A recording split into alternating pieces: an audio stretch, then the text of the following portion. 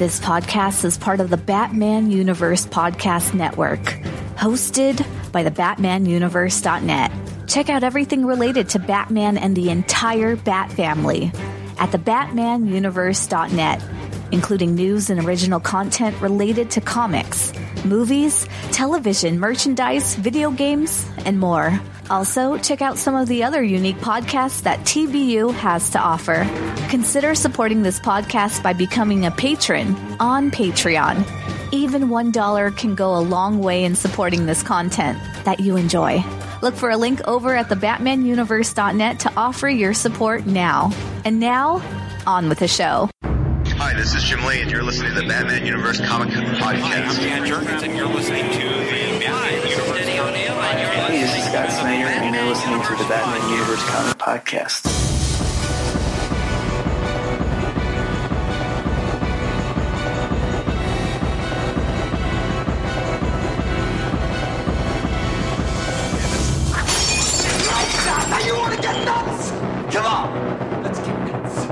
Hello everyone and welcome to the Batman Universe Comic Podcast, episode number 265. I'm your host Dustin, and today I have with me...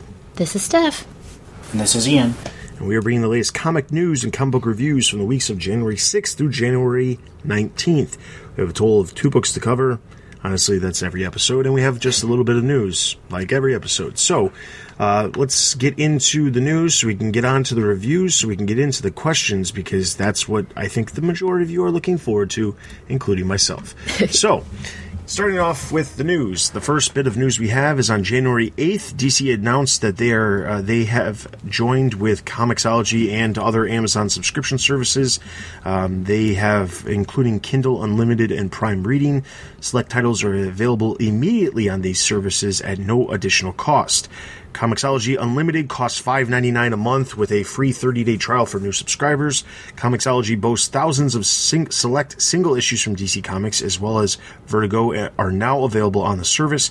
Kindle Unlimited has a selection of single issues, collections, and graphic novels, while Prime Reading will feature a rotating, curated list of comics as well, similar to that of DC Universe.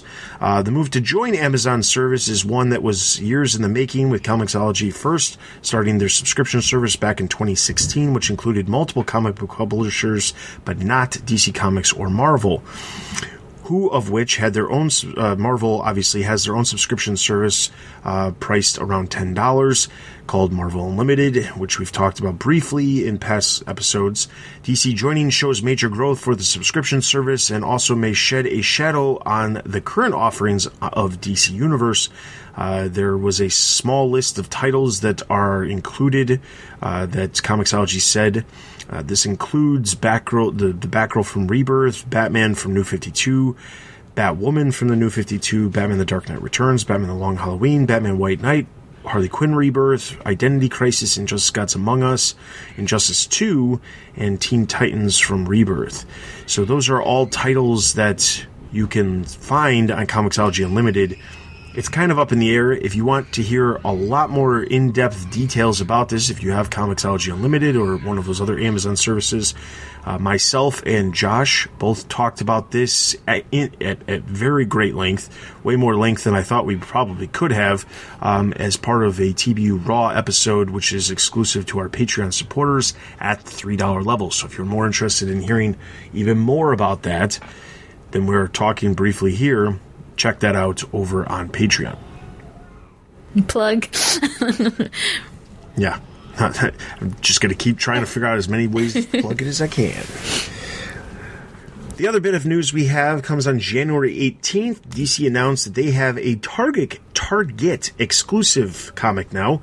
This joins the Walmart exclusive books, but this is a one-shot, not a ongoing, as the Batman ongoing, as well as the other books, which but coincidentally just happened to be this past week. They also announced that the slate of Walmart books is expanding from Batman, Superman, and then they're changing the Justice League title over to Wonder Woman, and they're changing the Teen Titans title over to Titans, and they're adding Flash and Swamp Thing, which was pretty predictable since they had a Flash for the holidays and they had a Swamp Thing for Halloween. I don't know how long they're planning on doing that, or if they'll switch it up again, but those are coming. So in February, all 6 of those titles will be out at Walmart. Nothing obviously changes to the Batman book, but they did announce later in the week that Target has an exclusive book, and this one is focused solely on the recent DC Primal Age action figure line by Funko. If you have been paying attention to news on the site outside of the comic stuff, you may have heard around New York Comic Con that there was a new Barbarian-style universe, basically think He-Man and the Masters of the Universe, that was like mixed in with the DC universe, and it has a bunch of characters that from existing characters from the DC universe with new backstories and power sets. It was exclusive to Amazon at the time during the holidays, but now I guess it's making its way to Target. I've been to Target, I haven't seen it, but then again, maybe it just went out this week, I don't know. But typically Target just reset all their toy sections. I'm going to get into a merch thing that I'm not going to do. I'm not going to do it. I could talk about merch a lot. I like talking about merch, even though I don't buy that much merch. I love talking about it. But anyway, there is a exclusive comic tied into it. This is a 100-page comic giant, but it actually has 100 pages of new content. These stories all feature the characters from the action figure line. There is a total of 6 different stories featured in the giant. It does cost $10, which is obviously $5 more than the Walmart 100-page giants, but this is all fresh content. So if you are one who really likes the Elseworld type stories where it's off-the-wall craziness, here's your chance to dive in and see what DC has to offer with this new one-shot. So take a look. And I have taken a look at it, and it feels very much like those Elseworlds. Like Chuck Dixon did a great one called Justice Riders, where it's like Justice League in the Wild West, and then of course there's, the famous Red Rain, where Batman's a vampire. It feels like a fun Elseworlds. I just wish they'd spent a little bit more on the art. Do you think this is a sign that that Walmart's going well, and so they're expanding, or that they're... I guess it's all new stuff, right? So they're not trying to get the most bang for their buck because it's new stuff. Here's the thing. I think the Walmart stuff is successful. I don't know by what standards they're measuring it to figure out whether or not successful. I mean, I've heard every month I see reports about the new Walmart books. It's literally something that, for whatever reason, the comic community loves to talk about, comics journalism community loves to talk about, I should say, where they talk about whether or not the new books are stocked at their store, what the display looks like, if the display box has gone missing, is it just sitting on the shelf and it's a pile of comics that you don't even know what it is except for a pile of books. Everybody wants to talk about this every single month, and it's slightly crazy. But the thing is, I think that they are selling well enough where they are expanding. The biggest thing is not so much whether or not they're expanding to the Target one. They're increasing the number of books from 4 to 6, which is a big deal, because if they honestly think that that Swamp Thing can actually maintain a significant audience with the mainstream retailer like Walmart, that has to be pretty significant by itself. Which means that either that Halloween giant that they had featuring Swamp Thing did like crazy well. Well, that's actually very misleading. Swamp Thing, they shipped literally 20 issues to every store. It got its own case, but those things are not selling. I bought one, but I check every week because it's my job to review this one, and those things are not selling. The Christmas ones sold a lot, but the Halloween ones did not. So I really don't understand why they went with Swamp Thing. Swamp Thing is kind of a mystery, quite honestly. I don't really understand that one. Changing Justice League to Wonder Woman is perfectly fine, makes sense. Wonder Woman is very popular right now. Having a Flash one is again not that big of a deal. Teen Titans into Titans, I guess. I don't know if they're going to change the roster, but whatever. I mean, like, honestly, it could change to whatever they want.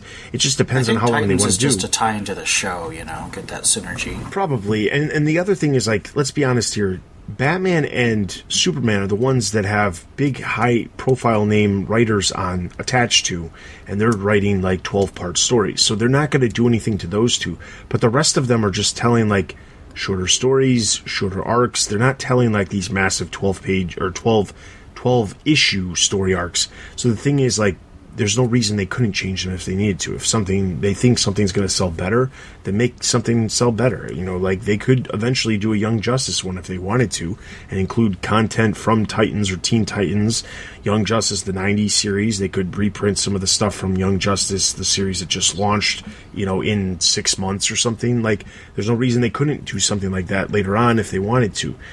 So the Target one, though, is interesting because there must be at least a desire by Target to get in on these comics, because they had to obviously, you know, sign some sort of exclusive contract with DC to get this comic book made, and then promise the book was going to actually be in stores too. So it's interesting because potentially after the first initial 12 months, could we see it expand into Target as well?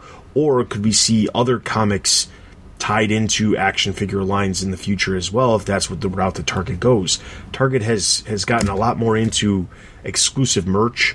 I know they have a lot of exclusive pop figures, and they've had in the past exclusive action figure lines and things like that, where Walmart has certain figures as part of an exclusive line or something like that, but Target has in some cases gone like above and beyond doing some stuff for exclusive, especially now that Toys R Us isn't around. Again, I'm getting off track here and talking too much about merch, but that's the idea. I mean, I honestly feel like maybe Target wants to get in on these exclusive comics because they feel like there is a market for them, because they did set up a whole new section at Target for like specifically collector items and things like that too, or like fan genre specific type items that sell well to, you know, they're like the spur of the moment type purchases that you're going to buy just because you like what you see.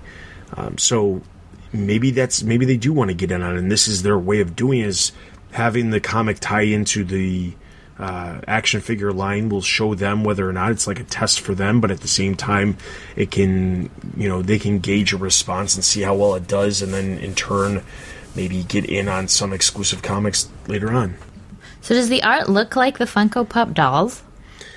They look, not the Funko Pop dolls, the Funko action figures. There's a whole separate line of characters. And I'm not joking when I say, like, take a He-Man from the 80s and make it a Batman, and that is what they look like, with much less articulation.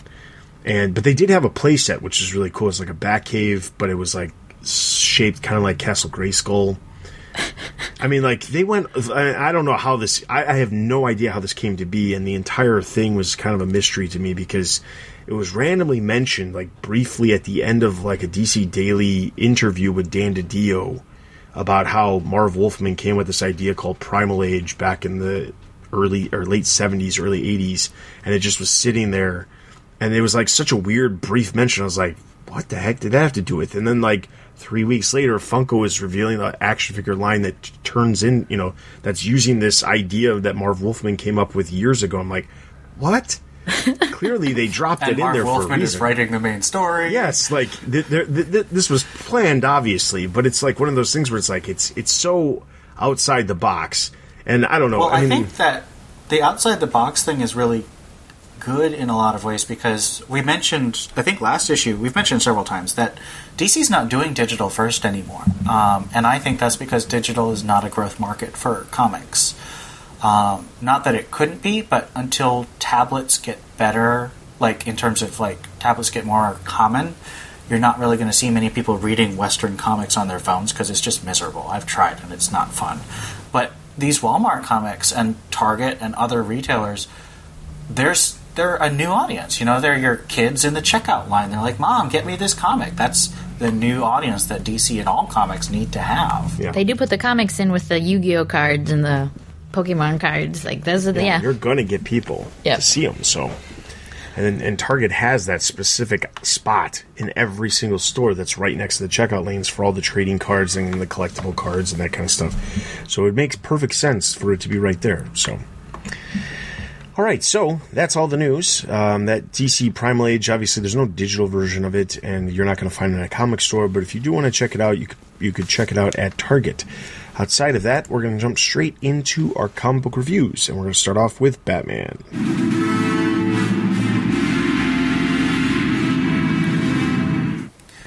Batman number 62, writer Tom King, artist Mitch Gerads.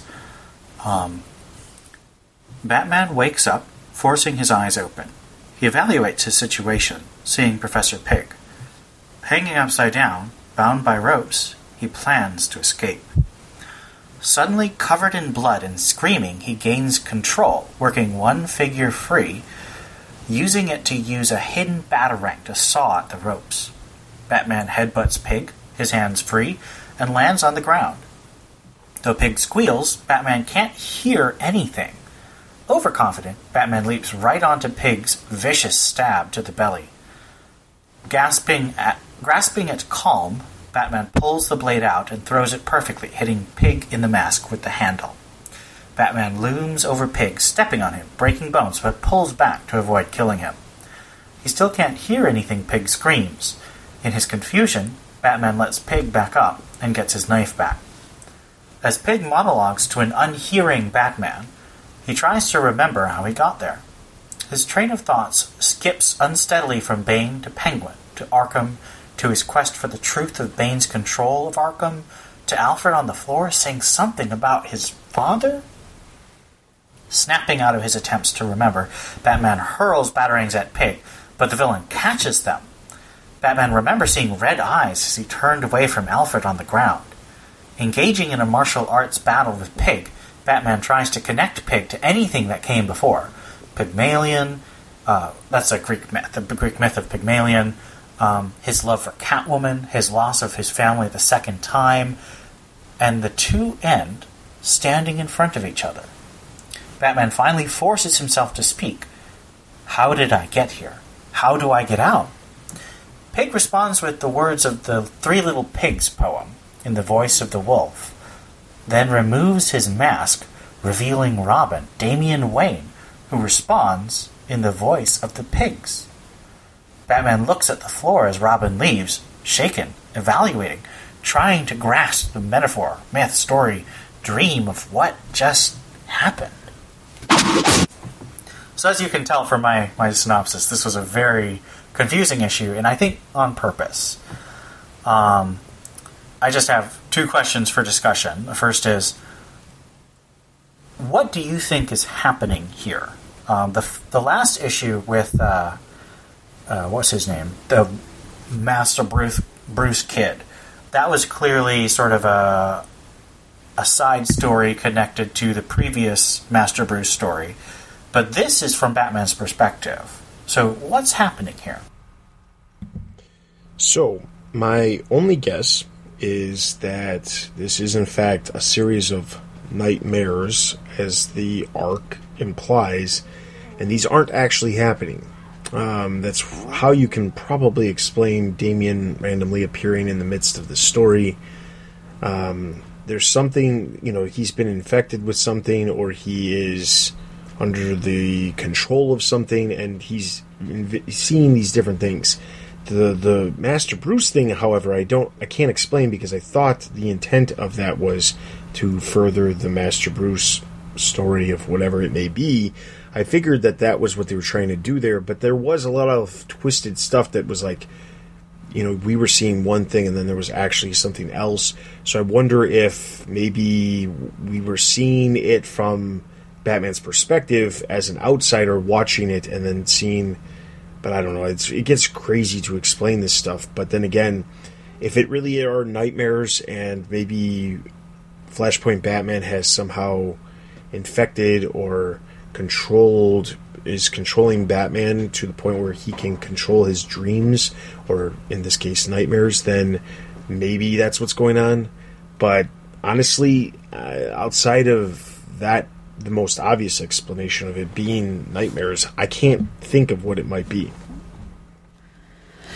Yeah, this one in particular I liked because it seemed to, we're complaining a lot about, where's the fallout from all this crap happening to him? Why is he not dealing with this? And this one seems to be a way that Batman might deal with it. And so I wonder if all these nightmares are taking the last 60 issues of Tom King's run and saying, okay, well, how's Batman dealing with it, or how is he not dealing with it? I'll admit that in college, I I suppressed so many things that apparently in my sleep, I was talking to my roommate, having very good discussions about what she was thinking, and that she was me, and apparently I was talking in my sleep because I suppressed so much. Don't do that. It's a crazy person thing to do. And Batman, I think, is the type of person that does not talk about his emotions. Like, I very highly doubt that he ever had a psychiatrist that he went to visit and discuss these things. Otherwise, he would dress like a bat and go out at night and try to get all the criminals locked up. But I think that's probably what a lot of these are going to be, is how, and this one in particular is fairly straightforward in that is what's on his mind. What is he thinking about? What are his nightmares about? So it is possible that, like, he's been drugged by Flashpoint Batman. One of my theories about Flashpoint Batman is that when Thomas Wayne told him stop being Batman, he meant it. And so when Batman didn't stop being Batman, he came back and he's going to teach his son a lesson. Kind of drawing more the parallel between what was his name? Russian guy. KG Beast. The KG Beast's abusive father might have more in common with Bruce Wayne's father, but that's a terrible theory. But it's as far-fetched as anything else. It's true. And so I don't think it's that crazy. So Thomas Wayne is now coming back and making his son, reevaluate his life the hard way, because he's not doing it on his own, apparently. So yeah, that's kind of my theory, is that and I hadn't actually thought about that first, even though it was called Nightmares Part 1, I hadn't really thought about it being Bruce's nightmare, but it makes sense because so much of it was from Batman's point of view. Like, it would make sense that it was Batman's nightmare about Matthew Hush or whatever his name is, right? But yeah, that's my theory. I think that's absolutely right. I think that somehow this is caused by Thomas Wayne, whether it's like a virtual reality, maybe like if you saw Incredibles 2, he had the screenslaver with the goggles on people's eyes that controlled them. I mean, maybe that's something like what's going on here. But I personally think this is directly what is happening to Batman. Like, he got knocked out, and then Thomas Wayne is somehow and Bane, of course, is somehow controlling what's going on. And I also absolutely agree with Steph that this is Tom King exploring Batman's feelings about what happened with the wedding and with Nightwing, because Batman doesn't deal with stuff. He not only does he not deal with stuff, he doesn't sleep enough to talk about it in his sleep. So this is sort of Tom King forcing Batman to sleep and deal with all the just incredible trauma and loss that he's gone through recently. And I think as much as I really did not enjoy the first issue of Nightmares with Master Bruce, this one I think was much more, because it was dealing directly with the whole Thomas Wayne and Batman's trying to figure out, am I trapped in a nightmare or what's going on? Like, it feels like it connected to the whole Tyrant Wing storyline. It doesn't feel like something out of nowhere. I think this was much more satisfying. My second question is, what did you guys think of Mitch Gerads' art? This is an issue that was delayed because Mitch Gerads has been delayed in almost all of his projects recently. I don't know if you read the Mr. Miracle series, but he was the artist on that, and he also did the 2 Rooftops issues way back in the first year of Rebirth. So what do you think of this Professor Pig fight in Mitch Gerads' hands? To be fair, and I want to point this out only because I remember reading this on Twitter, Mitch had a newborn in May of last year, and that was why Mr. Miracle had some delays, was because Tom King wanted to make sure that Mitch had some extra time because he was going to be around a newborn. So that was part of the reason why Mr. Miracle was delayed, because initially it wasn't delayed, and then all of a sudden the baby was coming. So I just want to give him the benefit of doubt in that regard. This issue, however, it could have easily, I mean, I'm not one to sit here and fault a guy for having a child. I've got 3 kids. I know how it is. And once your kid is, 6 months old, it's not the same as a newborn, so it's a little bit easier to manage your time and things like that, hypothetically, in most situations. So, I'm not sure why it was delayed. I will say it seems like he went above and beyond, like, as far as detail. And when I say detail, that's in the loosest term. There's a lot going on every single page, but it's not necessarily like drawing cityscapes and drawing like extremely detailed, huge groups of people with tons of facial expressions, or the audience of theater. It's not like those kind of things. It's just there's a lot going on every single page, and my only thought is that he just spent more time than maybe he wanted to, mostly because Mr. Miracle was so critically well received that he felt like if he was going to be on Batman again, he wanted to make sure that he went above and beyond and did something that was, different. Because I was watching some interview with Liam Sharp, and he was like, oh yeah, I got offered, my first DC gig was, they offered me a Batman story, and who's not going to take Batman? But I had to get a 22-page comic done in basically 2 weeks, which is mostly unheard of. And I look back and I look at it and I think to myself, wow, it looks like crap. And it was an interesting story. And I thought to myself, well, I'm sure that there's a lot of artists who, like, if they were offered Batman, they would never say no. But there probably are some, like, really weird situations where it's like, do you want to do Batman? Yes. Okay, you need to do it within this certain allotted time, and you're only going to have the script this far in advance or whatever. Like, there could be situations like that. This just feels like he was on the book, he's been on the book before, he's with Tom King, and he wanted to do something different and really accent what he's capable of so that it would be showcased in, most of the time the top-selling book of the month. So that's my only assumption. I don't know his life. I wouldn't tell you why it took so long. I mean, there's definitely a nightmarish feel to this. I mean, again, if you read Mr. Miracle, by the end, spoiler if you don't want to know, but by the end, you don't know what this story was. Was it a dream? Was it a nightmare? Was it death? Was it hell? Was it heaven? What's going on? And so that feeling really persists in this story.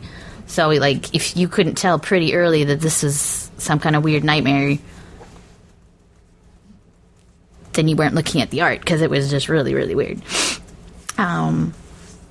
But I don't know. I think he did a good job, and I don't know enough about writing comics to say that yes, this would have taken him longer than he had originally planned. But who knows why stuff happens. But I liked the art for what it was, which was a nightmare. If this had just been a real thing and Batman actually had been, strung up by Professor Pig, I probably would not have liked it as much.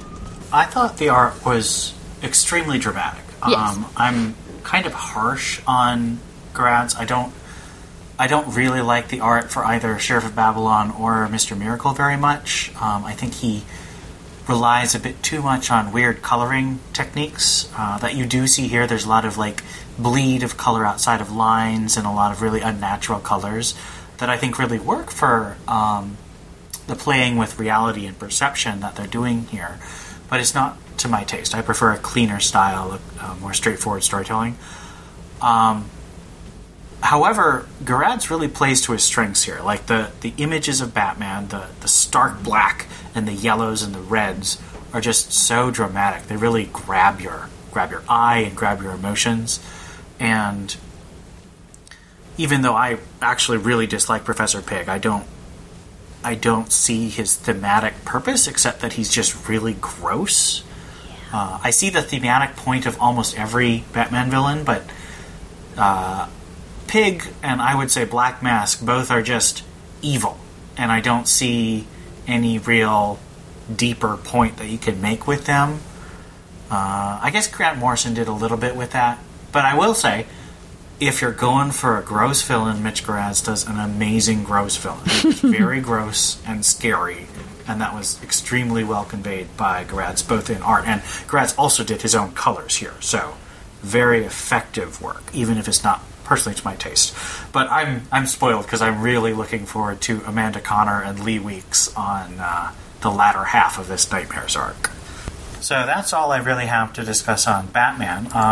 Why don't we do our ratings? Okay, so Batman number 62, I'm going to give a total of 3.5 out of 5 Batarangs. I concur, 3.5 out of 5. I believe I also gave it 3.5 out of 5. So that's going to give Batman a total of 3.5 out of 5 Batarangs. Let's move into our next book, Detective Comics.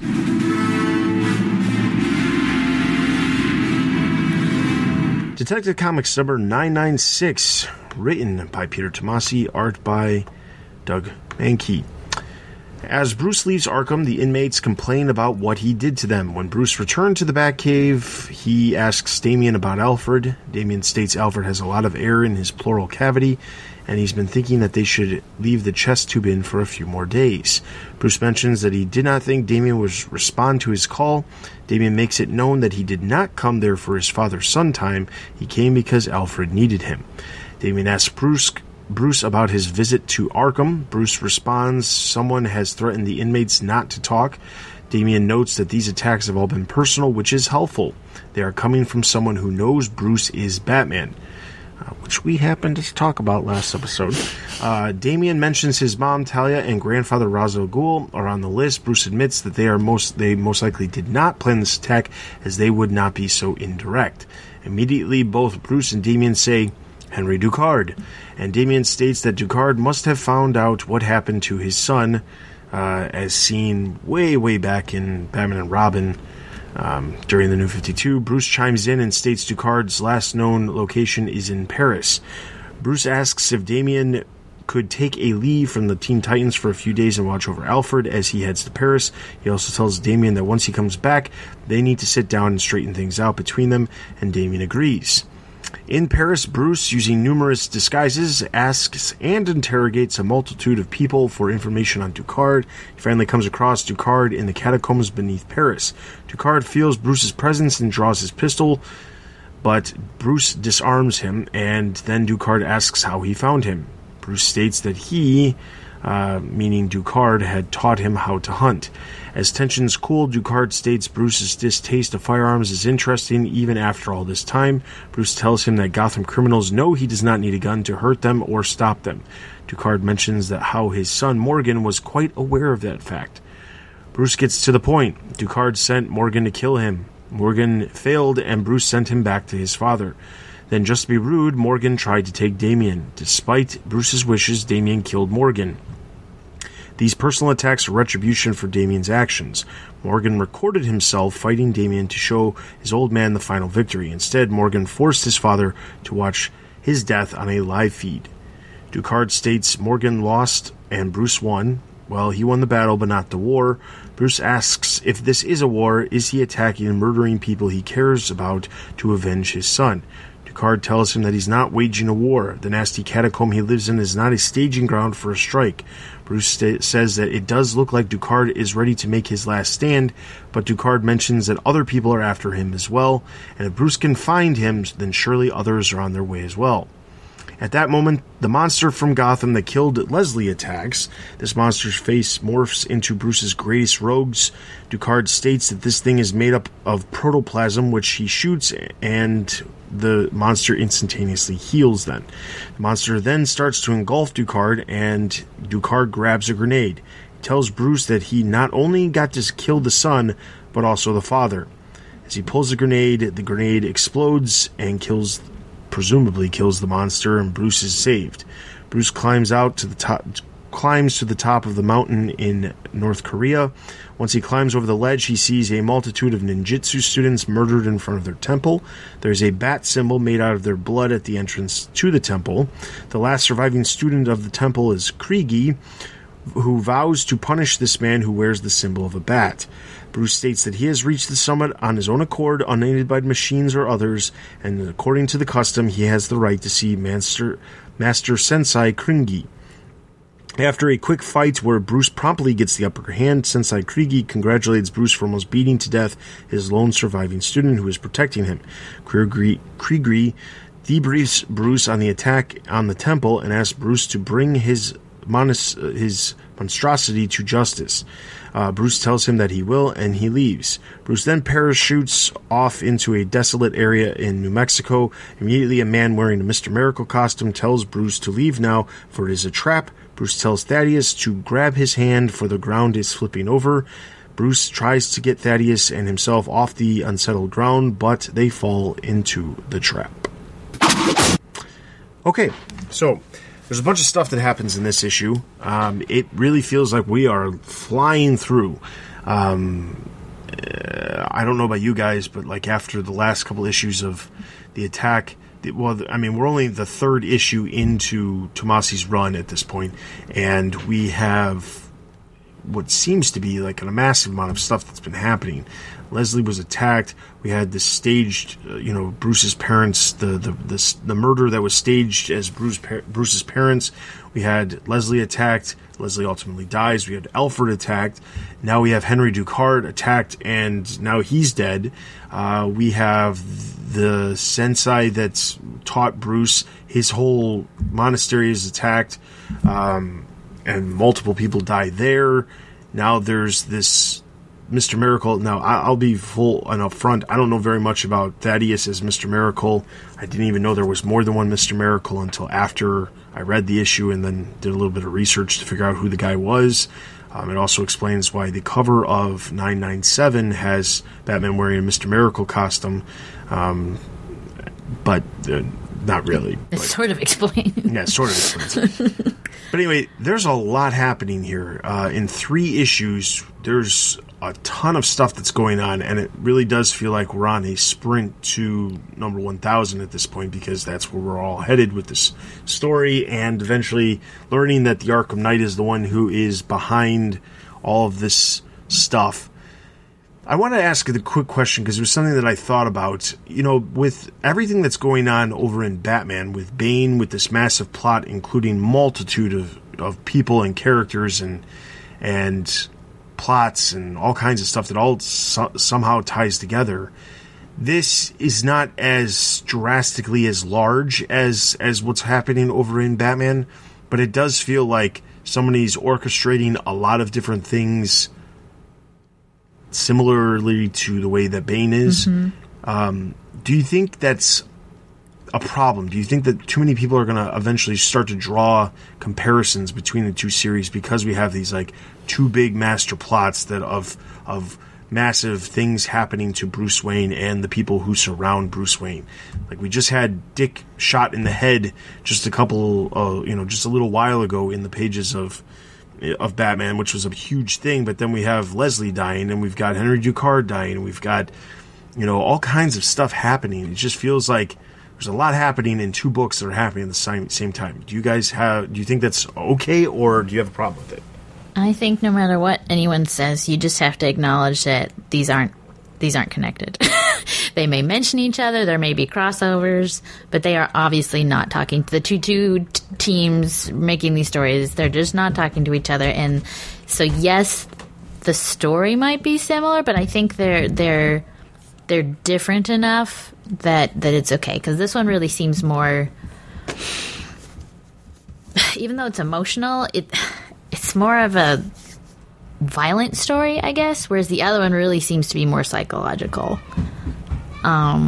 Because we've just spent so much time really getting into Bruce's character and what he loves and then what's taken away from him, whereas this is, like you said, this is a roller coaster ride storyline right now, and so this is definitely more like a condensed movie version of what's happening in Batman. So I think they're different enough, and I think where the stories are going are different enough. That yes, people probably will complain. People will probably find parallels and similarities and stuff. But I'm enjoying both for completely different reasons. I think that with Batman, there's always a tendency to go for the master criminal. I mean, he's got so many supervillains. And especially with the tendency of writing for the trade, writing for a long arc. To have a long arc, you have to have a big plot, a big villain. And so I mean, you could just as well say that Scott Snyder's Court of Owls and Grant Morrison's Black Glove, and then even Chuck Dixon, Doug Munch, and Denny O'Neill's Nightfall and Bruce Wayne Murderer. I mean, these are all stories of a master criminal attacking Bruce from his past or his family. I think it's just a normal Batman thing. And any good Batman writer, and even a bad Batman writer, will know this about Batman and structure his story accordingly. I think my biggest problem is that Tom King's been really clear about his villains and his motivations, although he's also really good at throwing twists in so that we're really disoriented. We've already talked about who is Arkham Knight, and my big worry is that it's just going to be another Tommy Elliott, only we haven't even had a Tommy Elliott introduced, so if it were a new character, it's going to be completely meaningless. Which is why I'm still hoping that we're getting some kind of alternate universe Bruce or Jason. Because I think that would be the least disappointing, I think, in terms of the reveal of who's behind it all. So I think they're different enough that they'll definitely get different audiences and really satisfy both of them. I agree. I think that they are definitely different enough to attract different audiences.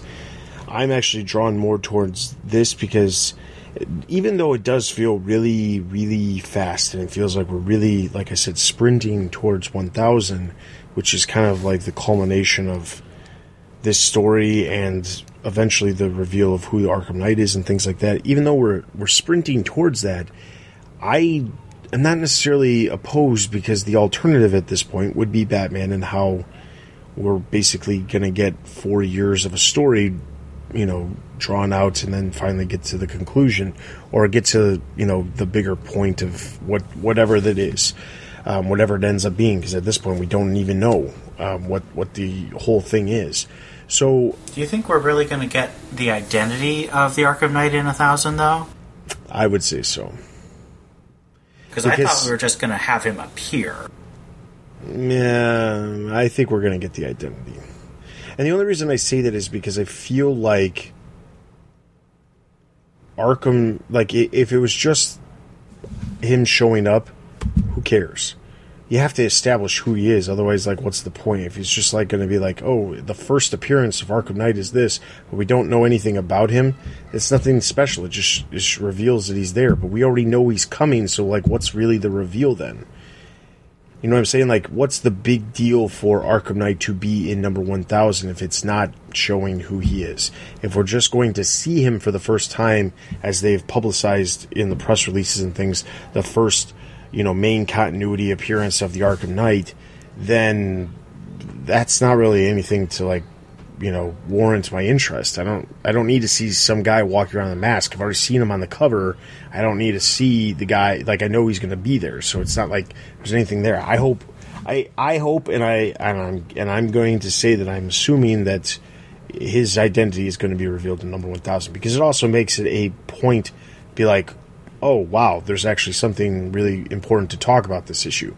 Nobody's going to talk about a story that just introduces a character that they already told us was going to be introduced, back in, 4 months before the issue came out, as well as the cover of the book. So I would imagine that he's going to get revealed.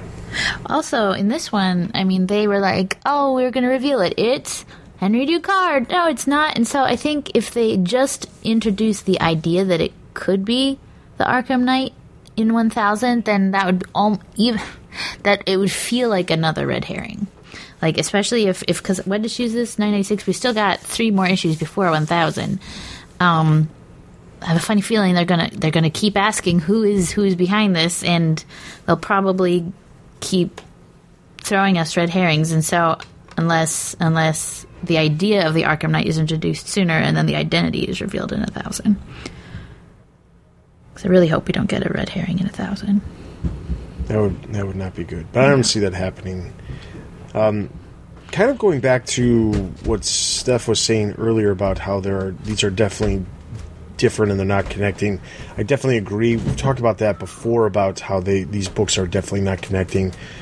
And I think that's okay.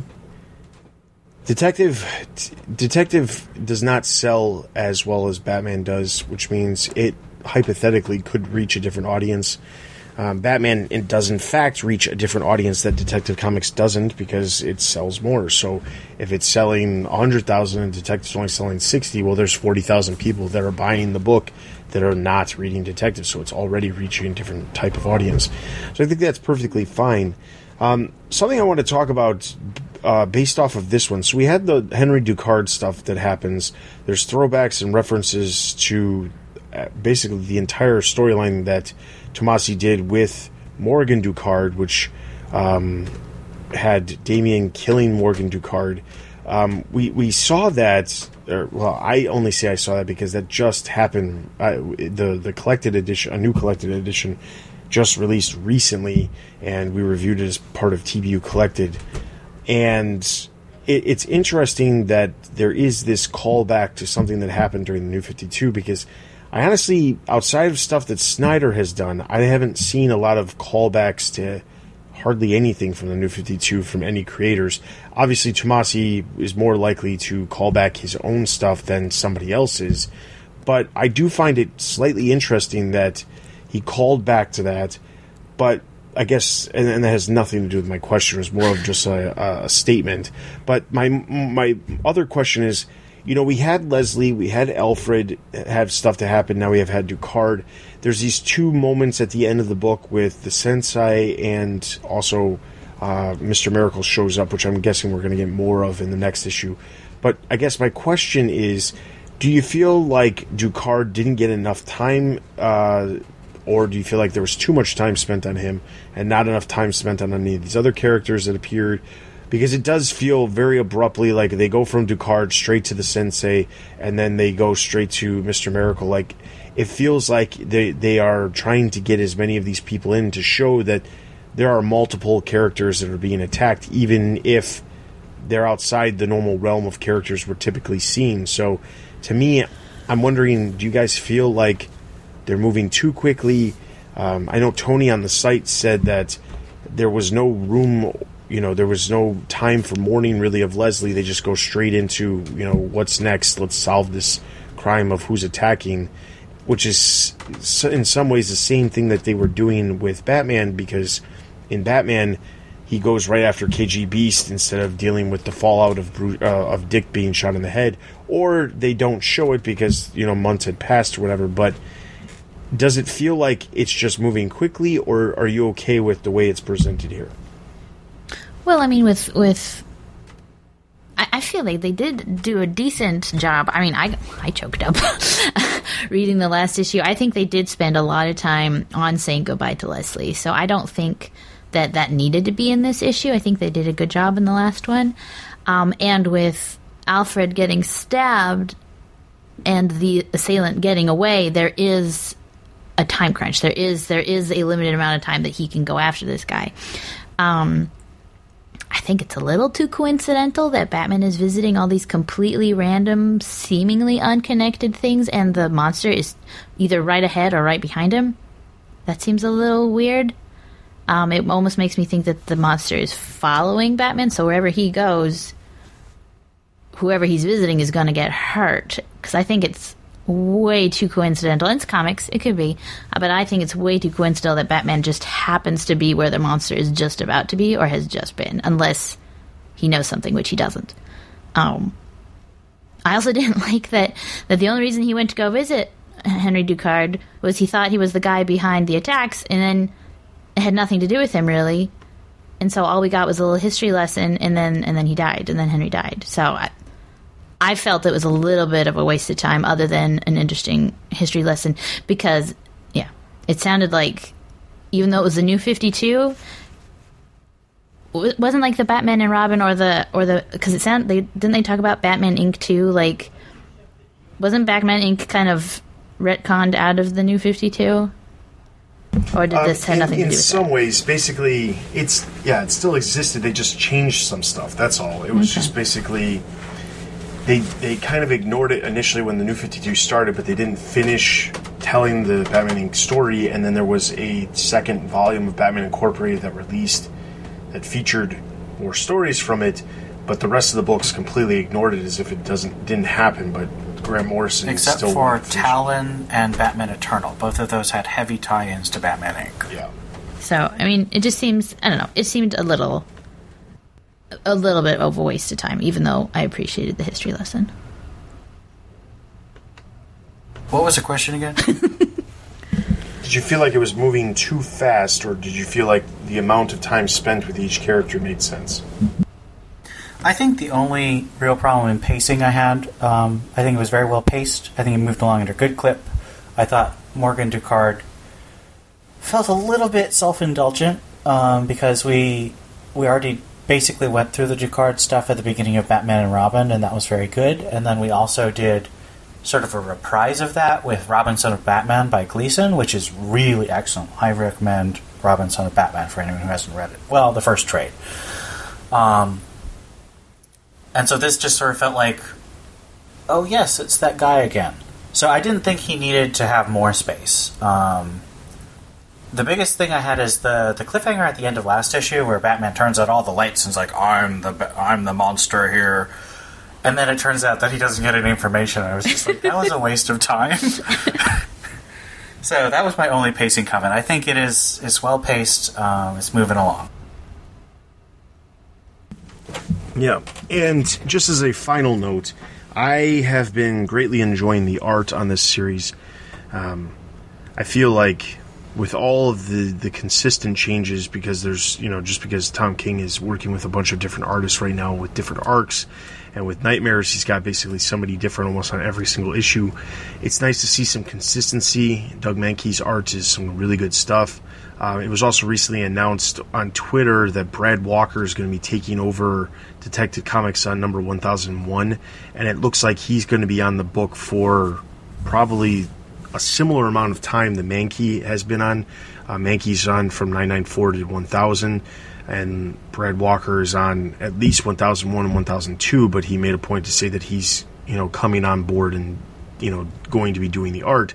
So I'm assuming he's going to be on for at least 6 issues as well, which says that Tomasi's working pretty far in advance. If Mankey was able to keep up, and we've talked about this before, but if Mankey was able to keep up and, he doesn't require any fill-in artists or anything like that in the future, leading up to 1000, it means that Tomasi could, in fact, be working on stuff pretty far in advance, where Brad Walker has also been working on stuff well in advance, because he made a point to say that he was able to announce that he was working on Detective Comics, which means he's been working on it for quite some time. So, but I've enjoyed Mankey on the book, and it's nice to have just a little bit of consistency while Tom King has his humongous entourage of artists constantly switching it up. So that's nice.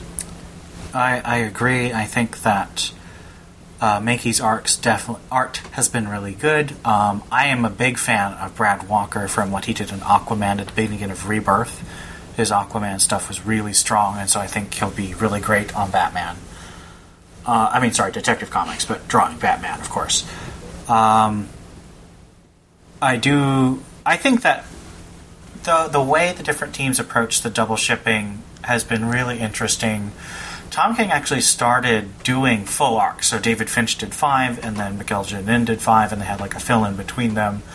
But I think that didn't work as well. So I think that Tom King has been switching art teams so much because he knows that shorter arcs are better for his writing style. So I actually think it's not just timing, but I think he also has gotten into a better rhythm with how he wants to tell a story, whereas Tomasi's doing a much more, this is the trade, this is the arc. And so I like that he's got this consistent art feel. Yeah. The changing artists for the Nightmares arcs, though, at this rate, looks like it makes sense, though, because they are so different that they're different dreams. So that's kind of like what it would be like if you were switching dreams in your head, is they wouldn't all be the same. That's true, except for, I swear, when I have dreams, I never see anything in a different shade or way. It's just reality. But are your dreams caused by like virtual reality or drugs? It's true. I don't take a lot of drugs, or no, I don't take any drugs before I go to bed. But yeah. Okay, so Detective Comics, I'm going to give a total of 3.5 out of 5. I agree, 3.5. 3 out of 5. All right, and over on the site, Tony gave the issue a total of 3 out of 5 as well. So that's going to give Detective Comics a total of 3 out of 5 Batarangs. So that is all of our in-depth reviews. Let's head over to the site for Greater Gotham.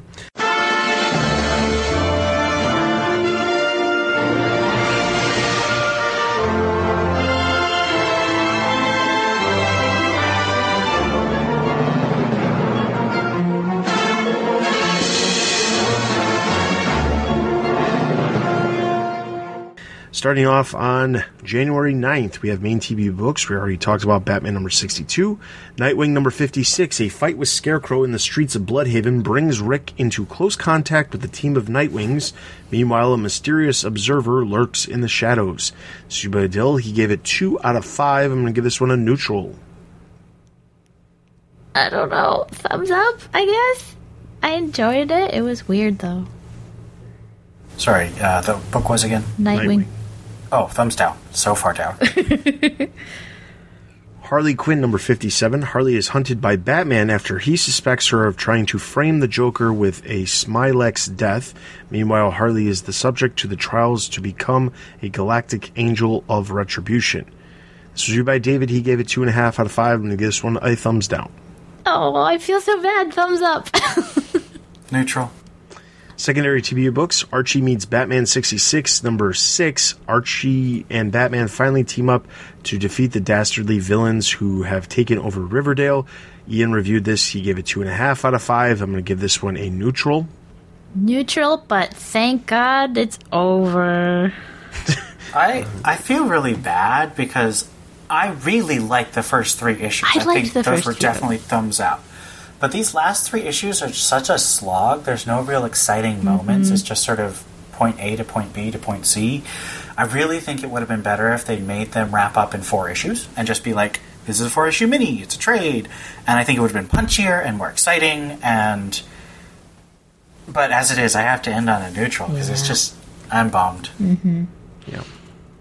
All right, Batman Kings of Fear number 6. Scarecrow may have dethroned Batman, but how will the Dark Knight respond? This is by Corbin. He gave it 4.5 out of 5. I'm going to give this one a thumbs up, despite the art. Whoa, what? Reluctant thumbs up. What just happened? No, to be honest, I'm actually planning Kings of Fear number 6. I'm planning on doing a TBU extra for the $10 Patreon exclusive cast. But to further explain my thought process behind this, but I'll say this briefly. I'm still not a fan of Kelly Jones. The series is not making me a fan of Kelly Jones, but I think the story that they told was interesting. It was. It's I mean, Scott Peterson's a pro. He's a good writer, so... Yeah, I don't think has it ever happened before that Batman's let himself be psychoanalyzed by one of the villains? I mean, it's like 1,000 issues of Detective, maybe sometime in there. Yeah, I'm sure it's happened sometime, but... Oh, did I? No, I said thumbs up. Oh, did I not? I said reluctant thumbs up. Oh, reluctant. I thought you were just repeating me. I'm not reluctant. I'm definitely thumbs up. Main DC Universe books, Adventures of the Super Sons number 6. Damian and John tried to get a better handle on their alien surroundings. After surviving a night, they are attacked by Rex Luthor. The pair is ultimately saved, but still captured by Tommy Tomorrow. This is used by Bill. He gave it 4 out of 5. I'm going to give this one a neutral, middle. I don't know. I want to say I'm enjoying the story, but I really wish it wasn't taking place in space. That's the only thing I wish. So I'll say thumbs up, trending to neutral. Yeah, sort of the same, but thumbs up, and I totally get that this story is psycho. Abstain. Deathstroke number 39 is Doctor Strange reveals his part in the Deathstroke's last 3 weeks at Arkham. His family and friends converge on the asylum as well. This is by Ian. He gave it 3.5 out of 5. I'm going to give this one a thumbs up. Thumbs up. Thumbs up. This book is great. Justice League number 15, the Justice League perform a heist on Thanagar Prime that unlocks the secrets of the universe. This is by Corbin. He gave it 4 out of 5. I'm going to give this one a thumbs up. Abstain. Young Justice number 1, drawn together by one extra-worldly threat. The classic Young Justice meets again, plus a few new additions. This is by Jessica. She gave it 4.5 out of 5. I'm going to give this one a thumbs up. Thumbs up, and Bendis gets my blessing. He didn't ruin John. It was Connor, not John, in the comic. Spoilers! Of course, that just opens a whole new can of worms. Thumbs up. It was a lot of fun. It's not necessarily for me, but it was a lot of fun. Yeah, and if you want to hear more about Young Justice number 1, I did a TBU extra for this one as well. This one was actually done with Rob from Robin Never Loves the Drake, as well as a new show that he just launched called Everyone Loves Young Justice. We talked all about Young Justice number 1. That's also available to our Patreon supporters as well. Secondary DC Universe books, The Green Lantern number 3, Batman appears alongside the Justice League in the issue. Suicide Squad, Black Files number 3, Deadshot and Harley Quinn appear in the issue as well. Jumping over to January 16th, main TBU books. We already talked about Detective Comics. The Batman Who Laughs, number 2, while staving off the Joker toxin, Batman is shot trying to stop the Batman Who Laughs from collapsing Wayne Tower. This is reviewed by Tony. He gave it 4 out of 5 and give this one a thumbs up. I went through all the emotions reading this book. Thumbs down, neutral, and then thumbs up. So I think overall I will give it a thumbs up. Even though I don't like the Batman Who Laughs. This one's really hard for me to... I don't like what Scott Snyder is doing. I haven't for a long time.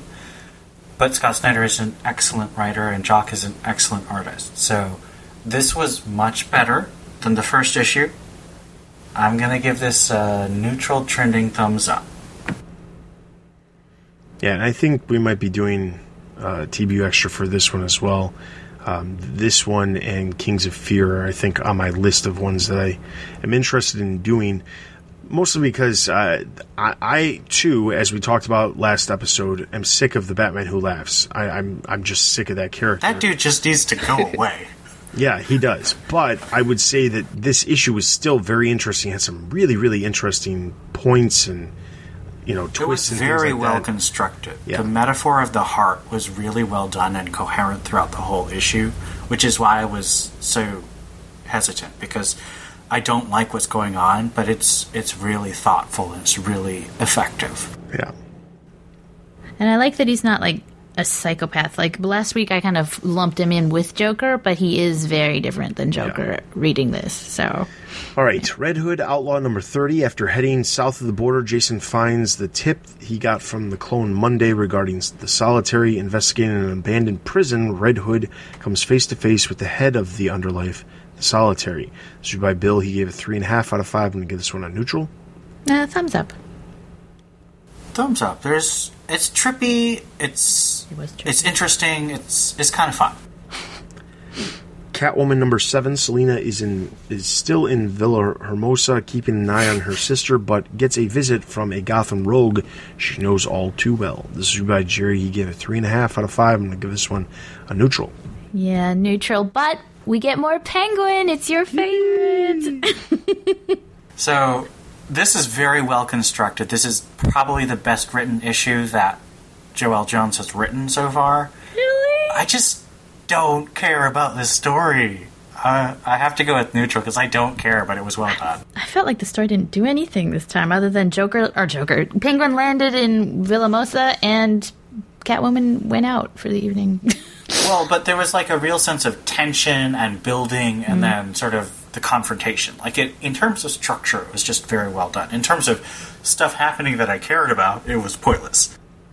Yes. So, no secondary TBU books. Main DC Universe books, Justice League Dark, number 7. Man-Bat shares some of the team's experiences with the other kind. This is by Tony. He gave it 3 out of 5. I'm going to give this one a neutral. Neutral, but if this had been the Halloween special, it would have gotten a thumbs up. I did not like this year's Halloween special. I like this much better. Abstain.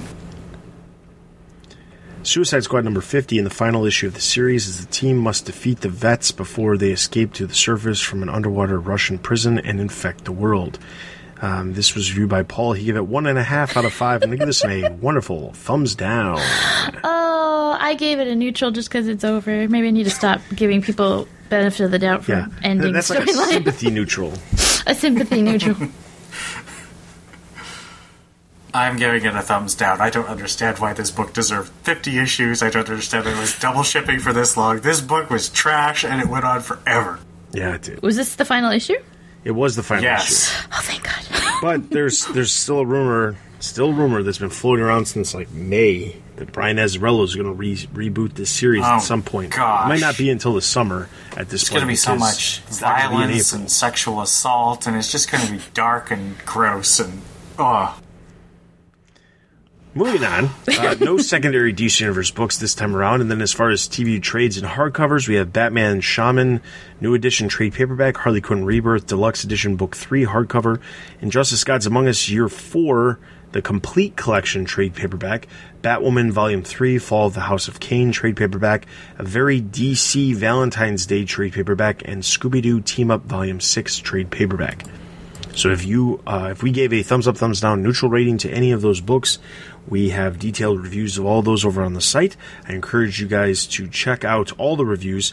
There's new reviews posting every Wednesday, Thursday, and Friday, despite the fact that DC is bringing the count of Bat books to potentially an all-time low, as I've discussed on past episodes.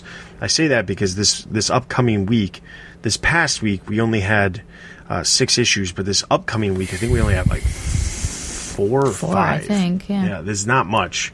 It's bewildering. It's crazy. This is like insane. I've never had this little amount of books for the site to cover, so it's kind of crazy. But anyway, we have reviews posted up every single week of all the books that pertain to the TBU or to the Batman universe and what we discuss here. So be sure to check out those reviews. And if you do check out those reviews and you have comments, you can leave comments specifically on those posts on the site, and those posts will be, the writers of the reviews will actually be able to answer any questions you have about the series, or they might be, if you have a theory, they might be able to, chat with you about the theory. I also encourage you to join the Discord, because there's always conversations going on about all the books all the time, not just, when a new title comes out, but obviously when a new title comes out as well. So definitely check out all those other options as well. All right, so before we jump into our comments from the last episode, I want to quickly thank our Patreon supporters. Thank you, Robert, Stephanie, Brandon, Ian, Anthony, Arturo, Irwin, Brian, J. Dutton, Real No Deuces, and Donald, as well as the people also supporting us at the lower levels as well. We greatly appreciate your support. We really do appreciate your support, and it was brought to my attention that I've not really done a real good job of explaining what exactly you get. So I'm going to take just a quick moment to tell you exactly what you get. So right now we have 3 tiers available for you to support at. A $3 tier, which allows you to get your name added to the Bat Fan Appreciation page, which is found on the site. If you have ever clicked on the Show Your Support for TBU, that is where you will see your name posted as a blatant thank you for supporting us. You'll also be able to participate in Patreon exclusive polls that in helping decide to certain discussion points or comic spotlights in the future. And you'll also receive 2 exclusive episodes of TBU Raw, which is a shorter podcast. Generally, I say shorter because the intent was it was always around 10 minutes, but it never is. Sometimes it's as long. I mean, we've had ones, I think, as long as like 60 minutes. It's insane how long some of them are. But anywhere between 10 to, generally, I'd say 10 to 30 minutes about a random topic. So, like, just in the last couple of weeks, some of the episodes that have actually posted, we had a TBU Raw related to DC on Comixology. We also talked about Aquaman. We also had one for the questionable marketing of the DC Universe. And we also talked about Batwoman on CW. So those were some possibilities of things you could hear. And even if you support now, you'll still be able to hear that back catalog of content as well. So if you have a bunch of time on your hands, you want a bunch of stuff to listen to, you can listen to the entire back catalog of all the content that we have to offer there as well. At the $10 tier, this allows you to get a shout out, obviously, here on the Comic Cast. You also get the episodes of TBU Raw, which we already mentioned. You also get an additional 2 episodes of TBU Extra, which is where we review extra comics. So specifically, like I said, in the last couple of weeks, we did Young Justice #1. We also did the CW Elseworlds crossover event. We did the Batman Annual last month. We did Red Hood and the Outlaws back in November.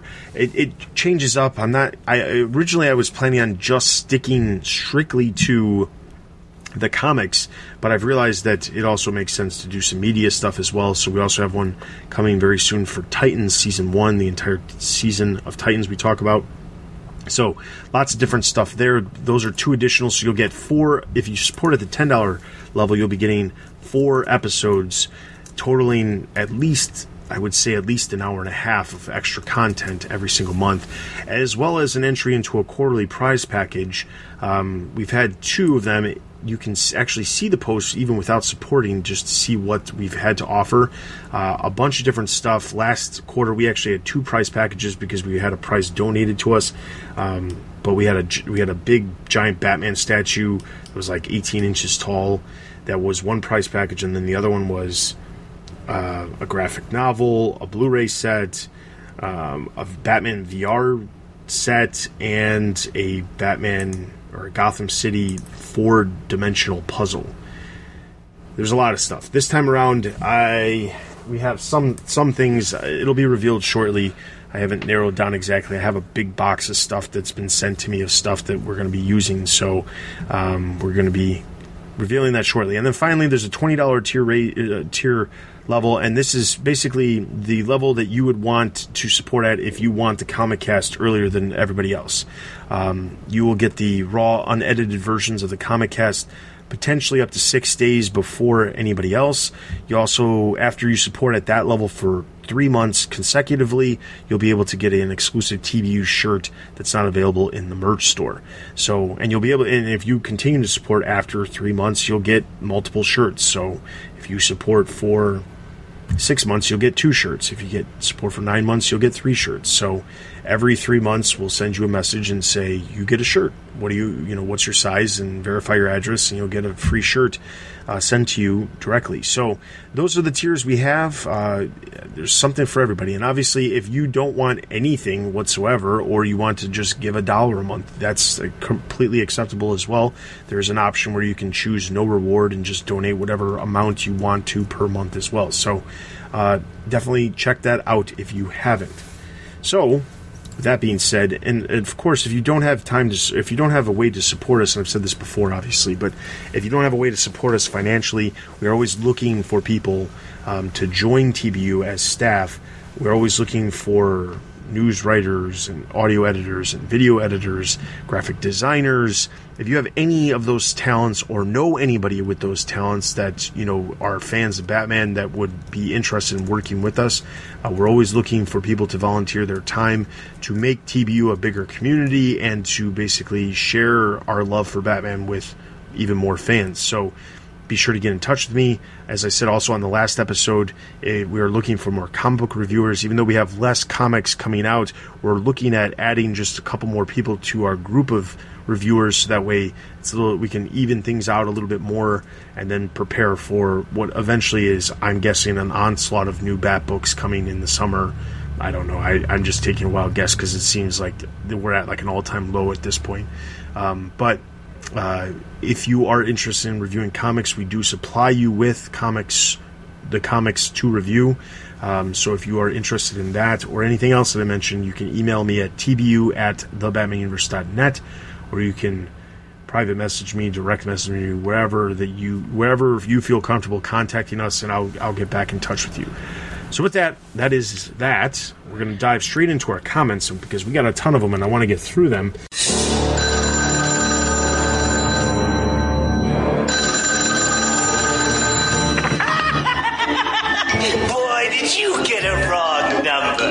Leave your message at the sound of the shriek. No, please, don't! The first one comes from ACN via Discord. ACN says, has there ever been an ongoing series focusing on a Batman villain? Not a limited mini or one-shot. I'm aware of the Dixon Bane series, Penguin mini, and the Villains Month for the New 52. Does Harley Quinn even count as a villain? I've never read any of her books. And if not, why not, do you think? Batman's Rogues Gallery is the best there is, with only Spider-Man giving him a run for his money. Wouldn't a villain book running parallel to Batman or Detective, but showing the villain side of the story be neat? If this has been done, please fill us in. I'd love to read it. Thanks. So, there's a couple of things here. So, first off, I want to start off by saying the first one that I immediately thought of was the exact same one that Chris from Bat Books for Beginners chimed in with and mentioned on the Discord. He mentioned the Joker series from the 70s. Now, a lot of people don't even know that it was ongoing because it only lasted, I believe, 7 issues. But it was supposed to be an ongoing at the time. So that was the first one I thought of. But then I thought, well, here's the thing. It depends on what your classification of villains are. So I have my comics organized in a very specific manner. I have all Batman comics. I have all Ally comics, like all of the sidekicks and things like that, and the team books. And then I have all of the villains, and it's all separated very differently in my collection. But the way I classify it is as I consider Catwoman a villain because that's generally what she's considered, is a villain, even though right now, currently in continuity, she's not. And Catwoman has actually had 3 different ongoings over time, and now 4 with the newest series. But even if you don't count Catwoman, and I guess you don't want to count Harley Quinn, because Harley Quinn did have an ongoing in 2000, and she had another one, obviously, during the New 52, and now another one in Rebirth. If you don't count Harley Quinn or the Joker series, or you don't count Red Hood, because Red Hood technically has been a bad guy, too. And it was called Red Hood and the Outlaws. I mean, That's true. That's true. If you don't count any of those, and you don't count any of the minis, the only other ongoing that I can think of was Gotham City Sirens, which, again, still technically includes characters that some people would consider not villains, or at least live in that gray area. But Gotham City Sirens was an ongoing. It only ended because the New 52 came about, and that one was focused around Catwoman, Harley Quinn, and Poison Ivy. And Riddler also appeared very much so in that series as well. But that was probably the one that is, you're not counting Catwoman, the Joker one, Harley Quinn, or any of the other mini series, then that's what you're left with.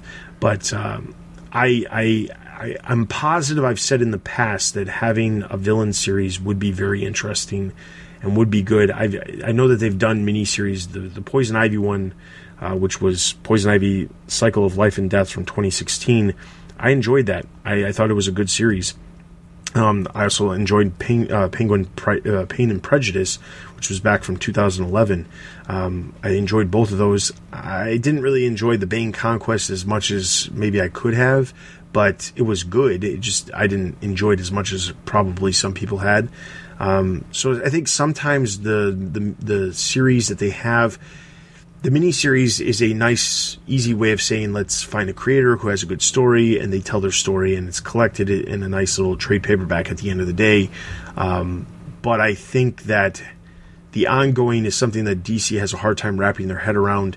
I know even with Harley Quinn getting her own series in the New 52, which it wasn't at the beginning of the New 52 either, though it was later on, even that seemed like out of nowhere and something very different. And if it was really just because DC had no choice but to accept the popularity of Harley Quinn and kind of hunker down and say, we might not want this, but we're going to make it happen because we've got to make some money. So that's my only thought on that. I agree that a villain series or more villain series could be great.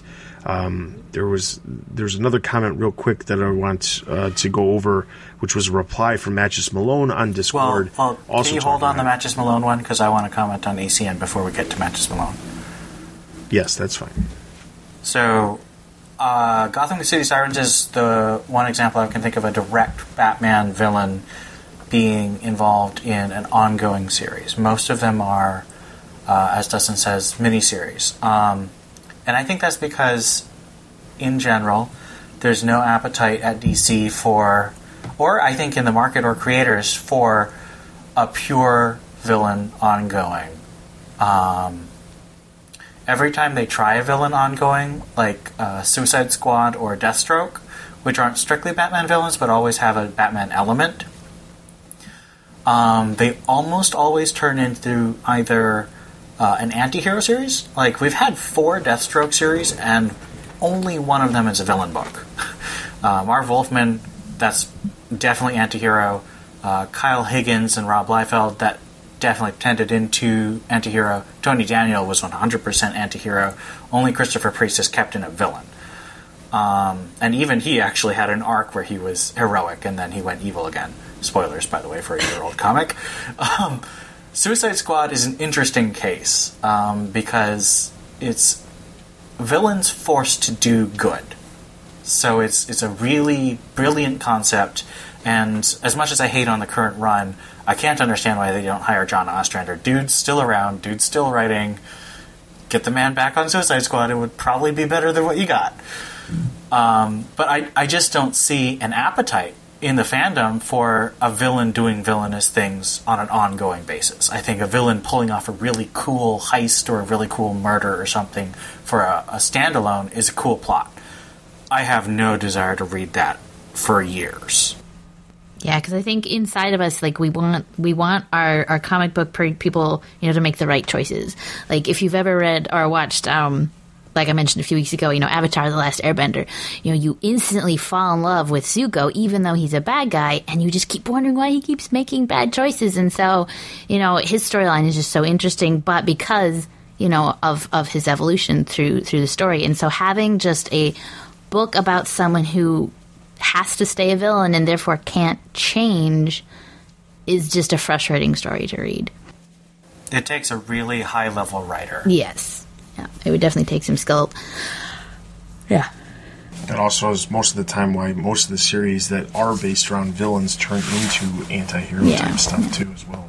So one of the reasons I stopped watching The Americans is because it's a story about these Russian spies in America, and they stay Russian spies, and they keep doing Russian spy things, and it's like, okay, there's only so much of your bad decision-making I can take before I watched go crazy. The first episode of that, I was like, there's a whole 7 seasons of this? Why am I watching It was good. I watched all 7 seasons. Did you? Oh, I stopped after I'm sure it's very well done. It is very well done. I'm not on board. No. I had to stop. Should I continue? Yes, so go ahead. Let's go to the Matches Malone comments. He said, I'd be interested in a limited series that follows a henchman from first crime up through the working for the big bads. Each issue would end with Batman breaking things up. Could also touch on why these henchmen sign up for this, the broader community of henchmen, how they get recruited, etc. The series could culminate with him about to do something really over the line, maybe for the Joker, and trying to tip off Bats because he wants to be stopped. Would sort of have a Gotham Central feel. Bats is there, but only from their perspective. And that's an excellent idea. I would honestly say that something like that is probably one of the few ways it could work, especially since it seems like Ian was saying, generally speaking, there's not a lot of writers who have like long stories for each villain. Like, there's not a villain that's like, oh, I could write this character forever. The Harley Quinn stuff is just very zany, not very villain-like in most cases, so it's entirely possible for them to just keep telling crazy stories that have nothing to do with being a villain. But if you had something where it was like a henchman, and the henchman worked with a variety of different villains, and you got like these arcs, and the henchman was like the through line of the series, but really it was just a collection of different stories related to villains, it would be really cool. Have you guys ever heard of Rooster Teeth? Yeah. No. Rooster Teeth is a They're production. The guys who do I've heard. Yes, I've heard of them. So they're famous for doing, and that's how they got into their business. Is they started Red vs. Blue, which is a web series using the Halo engine as a storytelling device. And they also do some shorts. And so one of the shorts they did a few years ago was called, I think it was just called like The Batman Henchman or something. It was about this guy that keeps working for Batman villains, and he keeps getting the plots that he's working for keeps getting stopped, and he keeps getting beaten up by Batman, and it just follows his life and how he finally gets out of working for villains, but Batman still suspects him because he was one of the henchmen, and so he comes to his home and beats him. It's hilarious. He beats him up, and it's worth a watch. If you're craving a story about a Batman villain, that is 10 minutes of your life. That's 5 minutes of your life. That's worth. I also want to recommend 2 series: Streets of Gotham by Paul Dini and illustrated by Dustin Nguyen. It is a sort of Batman and Bat Family series, but it also really looks at the villains. We talked about Jenna Duffy, the Carpenter. She was created in that series, and the Broker, the guy who finds hideouts for villains. Like, this infrastructure that Paul Dini created for the villains is I think that's the kind of richness you're looking for in this Henchman series. Other series I want to mention is called Manhunter by Mark Andreyko. It was in the mid-2000s, like 2004 to 2009-ish. And the reason I mention is because it's about a sort of anti-hero. It's sort of like the Huntress. She's a vigilante who kills villains because she's tired of the system failing. But she actually hires a tech guy who was a henchman for many people in Gotham. And his last job, before he started working for her, was with as a henchman for the Joker. And so you get flashbacks, and you get his life coming back to haunt him as to how he's working on the good side, but he used to be working on the bad side. So both of those series really develop that sort of street-level perspective of the supervillains that really give the universe depth, and I really wish there was something comparable in today's stories. The closest we got was Batman Eternal, because that was a weekly series. You really got into the nitty-gritty of all the villains. But even that didn't quite get down to the street level a lot of times. All right, so hopefully there's some suggestions there for you to check out if you haven't found something. All right, our next comment comes from Corbin, also from Discord. Says, I tend to make musical playlists for characters to gain more understanding of their personality, but strangely, I have a hard time with Bruce. So, what music do you think Bruce listens to? Also, you guys need a segment called Let's Get Nuts, just so you can play that drop. You want to get nuts? Come on, let's get nuts. Because I just wrote a song about how I'm going to kick all your butts. Stop him before he starts singing! And it'd make a good shirt. It would make a good shirt. I'm already thinking about that. We were talking earlier about how we could actually incorporate that into the show, so that we could make the shirt make sense for the show. Working on that. As far as music, I'm going to say that if he listens to anything, it's classical. That's the only thing I could think of. I don't really think that... I mean, like, in all honesty, he probably doesn't listen to any music. But I feel like if he does listen to music, it would probably be classical or opera music or something like that. But I feel like I'm swayed with that thought just because of what we've seen in, just because that's considered more high-class type music, and also because we've seen opera and classical stuff happen in some of the incarnations of Batman in the past. I was about to say that. I was going to be a little more specific and say he probably really likes Vivaldi.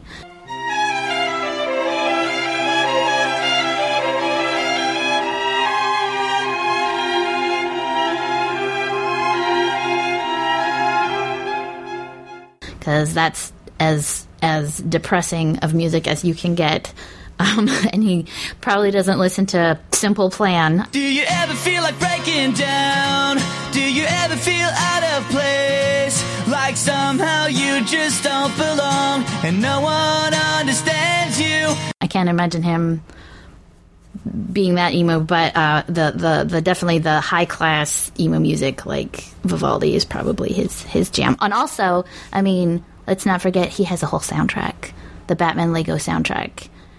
Darkness, no parents. He probably listens to it. I 100% agree with Steph and Dustin. I think that as a billionaire who had parents who had very high class tastes, I think. And Alfred. I mean, can you see Alfred doing anything but listening to classical?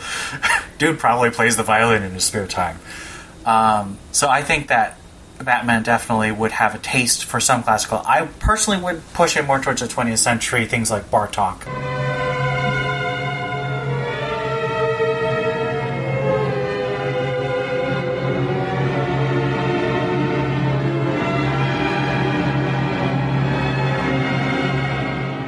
And Mahler.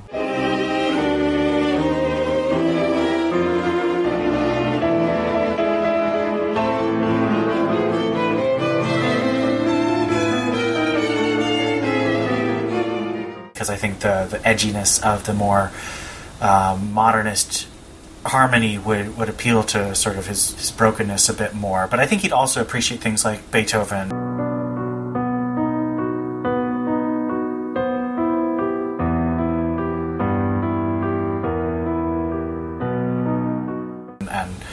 And Chopin.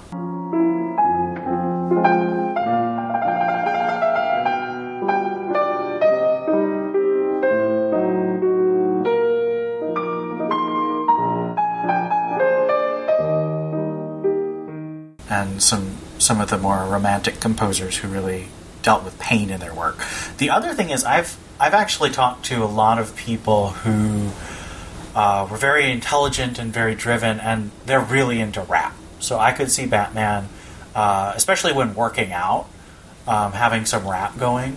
Not like pop rap, but like really hardcore stuff that really had anger in it and had a drive and had a lot of intelligence in the lyrics. As I walk through the valley of the shadow of death, I take a look at my life and realize there's nothing left. Cause I've been blasting and laughing so long that even my mama thinks that my mind is gone. In terms of the rhymes. So you don't see him lifting weights to the real Slim Shady? Well, I'm back. Fix it, and tuning in. I don't know enough about Eminem to say. I don't actually listen to rap myself. This is my experience with other people who do listen to rap. All right. So hopefully that answers that question. Next comment comes from, again, ACN on Discord. He says, Dustin, why aren't you looking forward to Abnett? Is that right? Abnett? Yep. Also, with only 2 books being reviewed per podcast, have you considered reviewing Nightwing, Red Hood, Batgirl, etc., like you did with the podcast when it first started? And if not, why did you get away from reviewing those books? Time factor? Also, the sound quality sounds better this episode. Did something change? So, let me first off by saying the sound, that's on Steph. Steph, did you change something? Not really. I will say that we've had a couple of technical issues lately with, I think, some of the tracks came in a little funky, so we had to use the backup track for some episodes, and Ian records when we talk to Ian. You use your phone, right? So that sometimes gets recorded when we use the backup recording. But when I get the actual files, everyone has wonderful mics and it all sounds really good. So it's just a matter of how the recording goes, and if people have a lot of stuff going on in their background or something. Yeah, which tends to be a lot of the case with me. For those of you who don't know, I have 3 small children. Well, not small. One of them's, I've got a 2-year-old, a 4-year-old, and an 8-year-old. And literally every time I'm recording a podcast, they decide they're gonna run around the house. And in their defense, that's all they ever do. It's not like they're specifically doing it when I record a podcast, but that's literally all that happens. And then I've got a dog who will bark at anything that moves in my front yard or rings the doorbell or anything like that. So there's always stuff that happens, and any of the banging that you hear, that's always on my track, because I am unfortunately in a room that has no sound proofing whatsoever. I mean, the one thing I always wanted to do was to make a small room to record in, but that's just not possible with where I'm living. So yeah, I mean, maybe eventually I'll do something like that, but at this point it's more of I just have to suck it up, and I guess the listeners have to suck up listening to my kids stomp around on the floor. So that's that. Going back to the first question about why am I not looking forward to Abnett, very simple. I'm not super familiar with Abnett's work outside of Titans. That is literally the only series I've ever read that he has done. It's not that I didn't enjoy it, but I didn't enjoy it. It's very simple. Titans has been a book that has floundered for me for quite some time.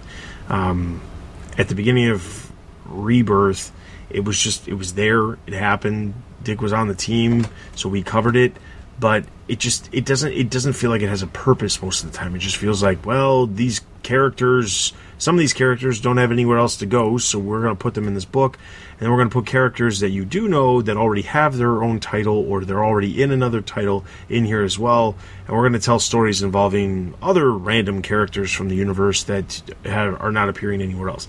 And the thing is, like, I don't feel like there's a purpose. We were promised a purpose at the beginning of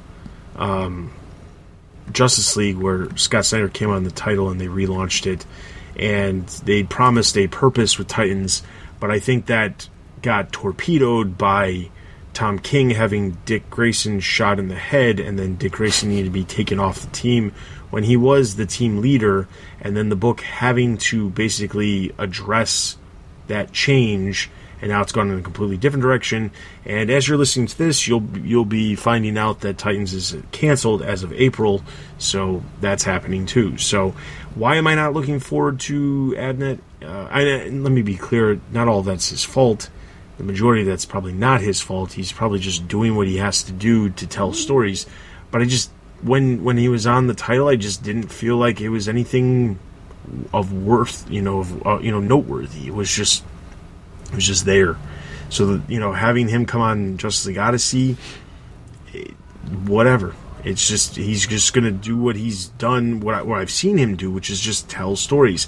And the thing is, like, I know that he previously, I think he worked on Aquaman, and my understanding is that the stuff that he did on Aquaman was good. I don't read Aquaman, so I couldn't tell you, but just based off of what I've known from him working on Titans, I don't really see, I'm not really interested in the entire concept of what Justice League Odyssey is in the first place, because I don't feel like there is a concept. It's just a group of characters that are thrown together, just like Titans, and we're not really getting anything except for, well, they're the space team. But there's already this space team. It's called the Green Lantern Corps. Do I really need another team? I don't think so. I don't read the Green Lanterns. Well, I do want to point something out from solicits in the upcoming issues. So James Tynion had a couple of threads that he dropped just because his run got cut short from Detective Comics, and one of them was Azrael. Specifically, Azrael has a robot that is basically his arch nemesis, and it's pretty clear from solicits that that's going to be a major plotline in an upcoming thing. And as an Azrael fan, I know Dustin's not an Azrael fan, definitely not. I'm an Azrael fan. I'm very excited to see that plot picked up again. I am disappointed. I've been saying I love Carmine Di Giandomenico, and he was slated to be artist on the upcoming Justice League Odyssey. Looks like he's just a fill-in, which is really a shame, because he's such a good artist. He should be on an ongoing. He was on ongoing for Flash, and they haven't given him a new ongoing. They should. He's a top-level artist. But that's my little rant. I think there is an ongoing plot, and I think Abnett is a good choice to do it because his stuff on Silencer was quite solid. I do think that his Titan stuff was kind of goofy, but that was a lot of editorial interference.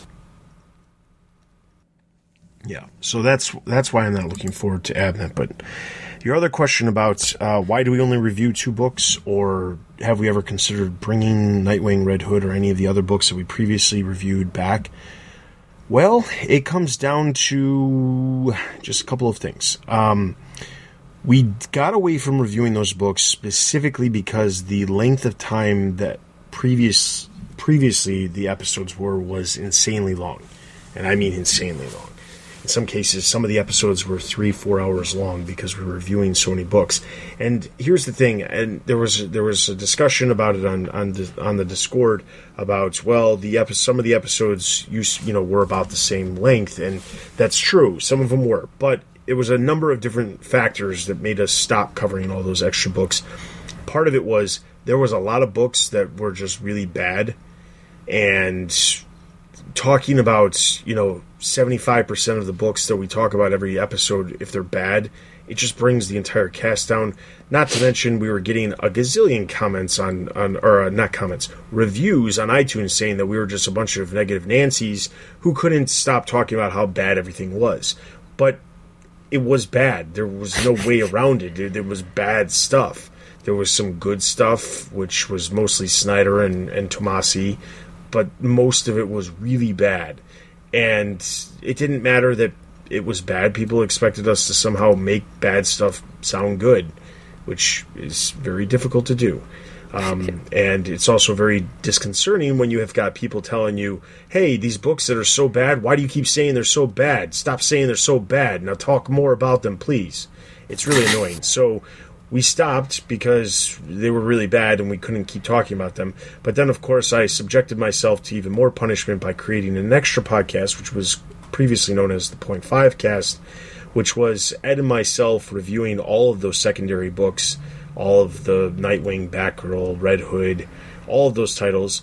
But that was even more of a punishment because then it was literally nothing but an hour and a half to 2 hours of us talking about all of the utter junk that was going on at the time. And again, there was a couple of bright moments here and there, but not enough to warrant continuing that. So eventually we just stopped. And then we kind of reformatted the idea of what the Comic Cast was. We really wanted to start focusing more on longer reviews, more in-depth reviews, discussing it more. A lot of the earlier reviews that we did when the Comic Cast first started, we didn't even talk about a book for more than 6-7 minutes. And I'm talking synopsis and talking a review, actually reviewing the book. If you go back to some of the very, very early episodes, and I only know this because earlier this year when we did the 250th episode, I went back and I looked through the older episodes, and it was insane how many books we were doing in a specific amount of time.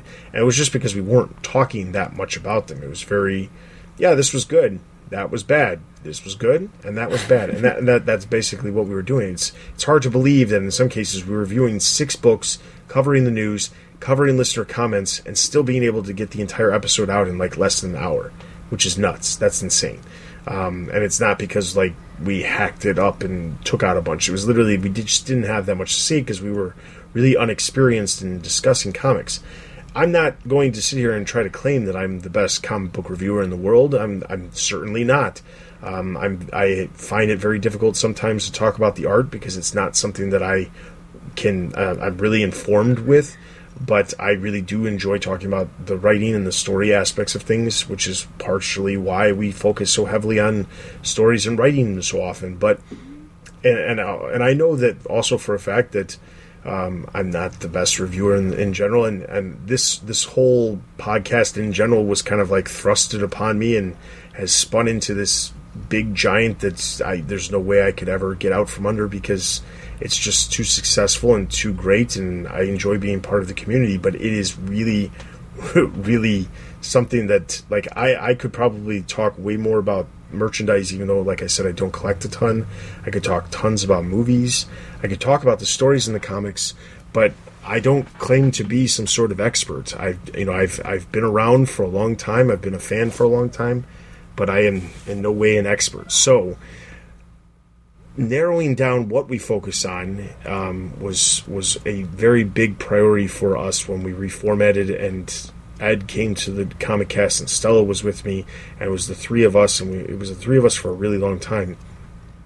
We were still doing about the same number of books too. It was 2 books per episode because we were doing just the Bat books, which at the time was Batman and Robin, The Dark Knight, Batman and Detective Comics. But the idea of covering more, sure, we've talked about it. We've talked about maybe doing extra episodes here or there, but it really just comes down to time. Not so much the time of how long these podcasts turn out, but more of how much time can I dedicate towards things and how much time can other people dedicate. It might seem pretty simple to schedule out 2-3 hours to record a podcast, twice a month. That's on top of everything else, which I've listed in great detail in past episodes about everything that goes on. So, doing that, it's difficult. So one of the solutions for that was there are books that come out that we do want to talk about or that people want us to talk about. So that was part of the reason why we came up with TBU Extra for the Patreon supporters, where I do dedicate at least time twice a month for us to review at least 2 of the books that came out over the month, and we do talk about some of those. Or in some cases, some other TBU-related stuff, but it has mostly been comics since we started TBU Extra. I think just this past month, there was just 2 with Titans and the CW Elseworlds crossover that we discussed, stuff that wasn't just the comics, but generally we do a lot of those other comics. Will we ever bring more comics back to the Comic Cast? It's entirely possible. I can wholeheartedly say that it probably won't happen if I'm still a host. And I'm not saying that in like a negative sense, but if I was to step down from the Comic Cast and somebody was to step up and kind of head the show instead of myself, and they wanted to do more comics, that would be their incentive to do that because that's what they want to do. Personally, I don't want to add any more comics because I want to focus on the Bat books specifically. I feel like with Greater Gotham, we do focus on at least brief mentions of everything else that's happening in the other books, which is why we introduced that segment. But I also am very bad about long-winded talks, as you've heard for the last 5 minutes I've been talking. So I take up a lot of time. So if there was somebody who was more concise with their thoughts and they came on board and they could manage more books, then more power to them. But probably not as I'm the host of this show. So unfortunately, I hope that answers your question. I would also like to add that I think that our current format is really solid. I've listened to some of those old casts and the community was great, but in terms of like actual content, in terms of like adding to my understanding of the books, I didn't get a ton out of it. Just because, if you only spend 2 to 5 minutes talking about a book, there's only so much you can say. I really think that the deep dives that we do on the books now are really good. I put a lot of thought into what I'm saying, and I know Steph and Dustin also put a lot of thought into that. If you want us to talk about books, if you're a patron, of course, go ahead and send us a message on the Patreon about like a book you want to see on the Extra, and we always take those into account because you're the reason the site exists. But if you just want like some comments, if you ask us about a book in the comments, we'll answer the comments. Yes. We're doing it right now, so it won't be a full review, but you'll get that conversation going if you ask about a specific book. Yeah, if you have a specific question, like let's say for example, like what do you think of James Jr. popping up at the end of Batman Who Laughs? We will discuss that because that's something that you ask. So if there's something specific that you want to hear our thoughts on, by all means. Don't expect a deep dive into the book, but we can certainly answer certain questions that you ask about titles. If there's something that you're reading right now and you're not understanding, if it's something that we're reading, we can certainly help you understand exactly what's going on. Or if you are a newer reader out there and you are completely lost and you need guidance of what direction to go, the best thing to do, I would suggest joining the Discord because there's all kinds of people who can chime in besides just the 3 of us. But obviously you could leave a comment and we can get to your comments as well. So, yeah. Also, I'm on the Discord and I talk a lot there. So if you have questions, you'll probably get an answer from me. Yes. I also say, since we got this comment, I have been thinking about sort of chiming in if I have anything quick to say during our thumbs up, thumbs down, which you may have noticed this episode. We had some nice little conversations. It's not going to ever be as in-depth as long as the format stays the same, and I am in favor of the format staying the same as well as Dustin. But I think the idea of just adding a comment, adding to the community is a good one. So we're definitely listening to you guys.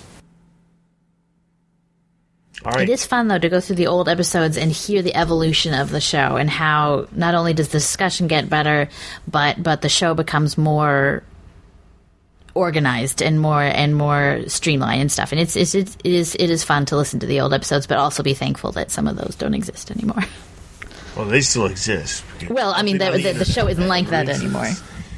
But yes, definitely agree. And obviously you've heard the evolution of my isms over the years as well. So, our last comment comes from Christian. We need more of the history, man. History! Our last comment comes from Christian, who, as he points out, has been a longtime fan of the podcast, but he's actually been a longtime fan of the podcast for many, many years. I know exactly who Christian is because I met him at C2E2 years ago. So, let's get into his comment. He says, "Hi guys, longtime fan of the podcast. Thanks for doing it all these years. I had question that I've been meaning to ask for a couple of years now, but waiting for DC to address it, but they haven't. Who's in charge of the Batman universe and its direction? Where do you think Batman is headed for this new era starting in Tech 1000? And where do you want the universe to go?" Should I keep reading, or do you want... just keep going. Okay. From 2006 to 2011, Free Flashpoint, it was Morrison. 2011 to 2016, Snyder, New 52. And 2016 to present, Rebirth, it's King/Tomasi, Tech 1000 and beyond. And John's Batman in Doomsday Clock about a year from now. So if Jeff Johns' Batman in Doomsday Clock is supposed to be what all these writers are leading to, a Batman who is hunted and hated like never before. Plus, I heard Snyder has plans for the Batman Who Laughs and the Grim Knight in an upcoming Batman-centered Justice League/DC summer event this year. And just to make this more interesting, you know Bendis is probably planting seeds for his inevitable run in the next few years, probably after King's Run. Looking forward to your thoughts and theories. Okay, so despite the fact that this comment literally came in like an hour before we started recording, it's a great question. There's a couple things here. There's nobody in charge of the books right now. I would say King probably has the most sway right now because he has done multiple things in his run that has affected other titles. We had Catwoman spin out of the events of Batman number 50. We had Nightwing basically give up being Nightwing because of things that happened in Batman because he got shot. We've had Nightwing leave the Titans team because he was shot in Batman. So King clearly has a lot of pull and sway about what happens to some of these characters. At the same time, when you look at Tomasi and Detective Comics, Tomasi's a big writer, probably not as big of a name of a writer as Tom King currently. Like right now, on paper, King is selling more, is more, is more well known than Tomasi. Tomasi's clearly been around for much longer in DC Comics and the Batman universe and things like that. His time goes all the way back to before Flashpoint. So he could have some pull too. We talked about this a little bit in the last episode about how currently there are two different editors for the Bat books. There's nobody really leading the Bat books. Jamie Rich is doing half the Bat books with Tom King's Batman, and then Chris Conroy is doing Detective Comics and another half of the Bat books, along with other titles as well. So the thing is, because it feels disjointed at this point, because there's not one clear direction. Tomasi, as we were talking about earlier, Tomasi clearly is not hinging his story on whatever King is doing currently in his own title. And I think that's perfectly fine at this point, but it would feel better if it was somehow more cohesive. But then again, I don't necessarily want Tomasi to fall in line with what King's doing. And King is certainly not going to fall in line with what Tomasi's doing because Tomasi just started.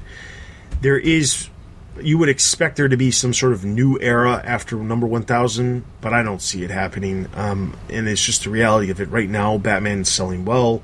King is on the book for at least another year and a half before, he ends his 100-issue run or whatever.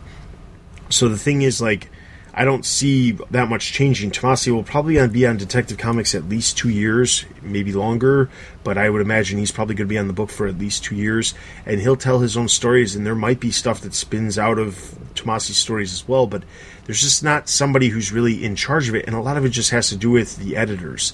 Because there's two editors, there's going to be two different directions for the books at any given time. When you look back at Snyder being kind of the one in charge of the New 52, that was because Mark Doyle was in charge of the Bat books for most of that time frame. And before that, it was Mike Martz. And Mike Martz was in charge of the Bat books and all of the books that came out along with it, which is why the stuff that Morrison did all fell in line with the other stuff. The same reason why when Mark Doyle was in charge of the Bat books and Snyder did something, there was all the other Bat books coincided with the crossovers and things like that.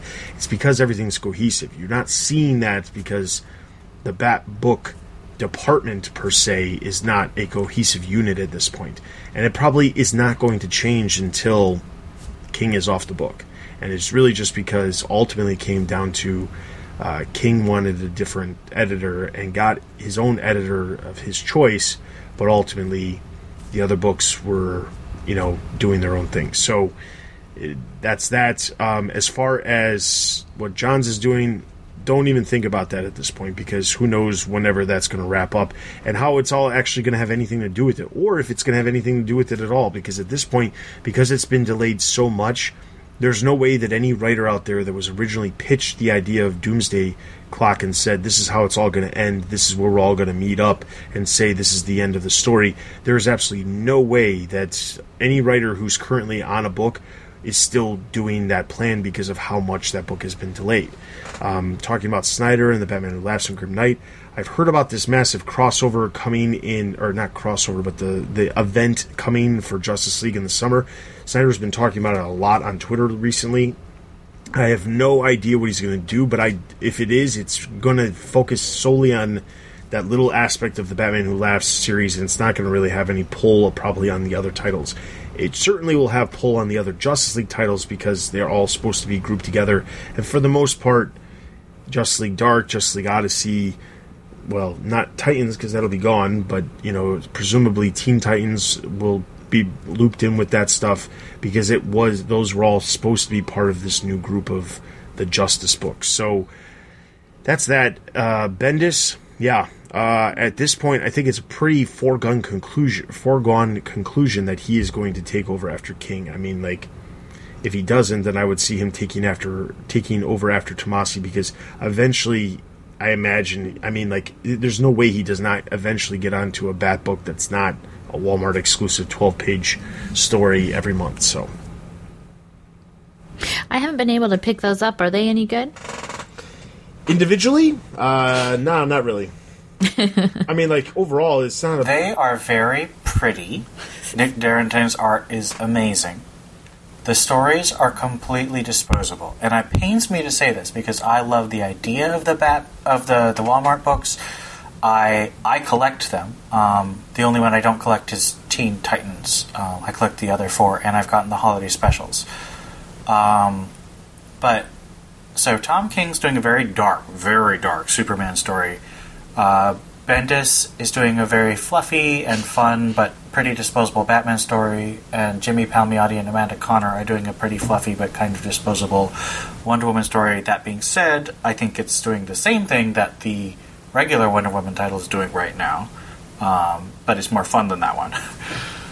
So they're fun books. I'm really glad they exist because they exist as sort of a history and also a jumping on point for people who just want to get into comics who aren't already in there from Walmart. But ultimately, yes, there's not a lot to it. It's not that they're bad, because they're not. It's just, it's 12 pages, and there's not a lot of movement. It's you got to read 12 issues straight to get the full story, and even then, that's not much. Eventually, we all know this is eventually going to happen, because when you combine 12 issues of 12-page story arcs, what do you get? 144 pages. And what does that get you? That gets you exactly around the same size as a normal trade paperback. So eventually all will be collected. I'm positive of that.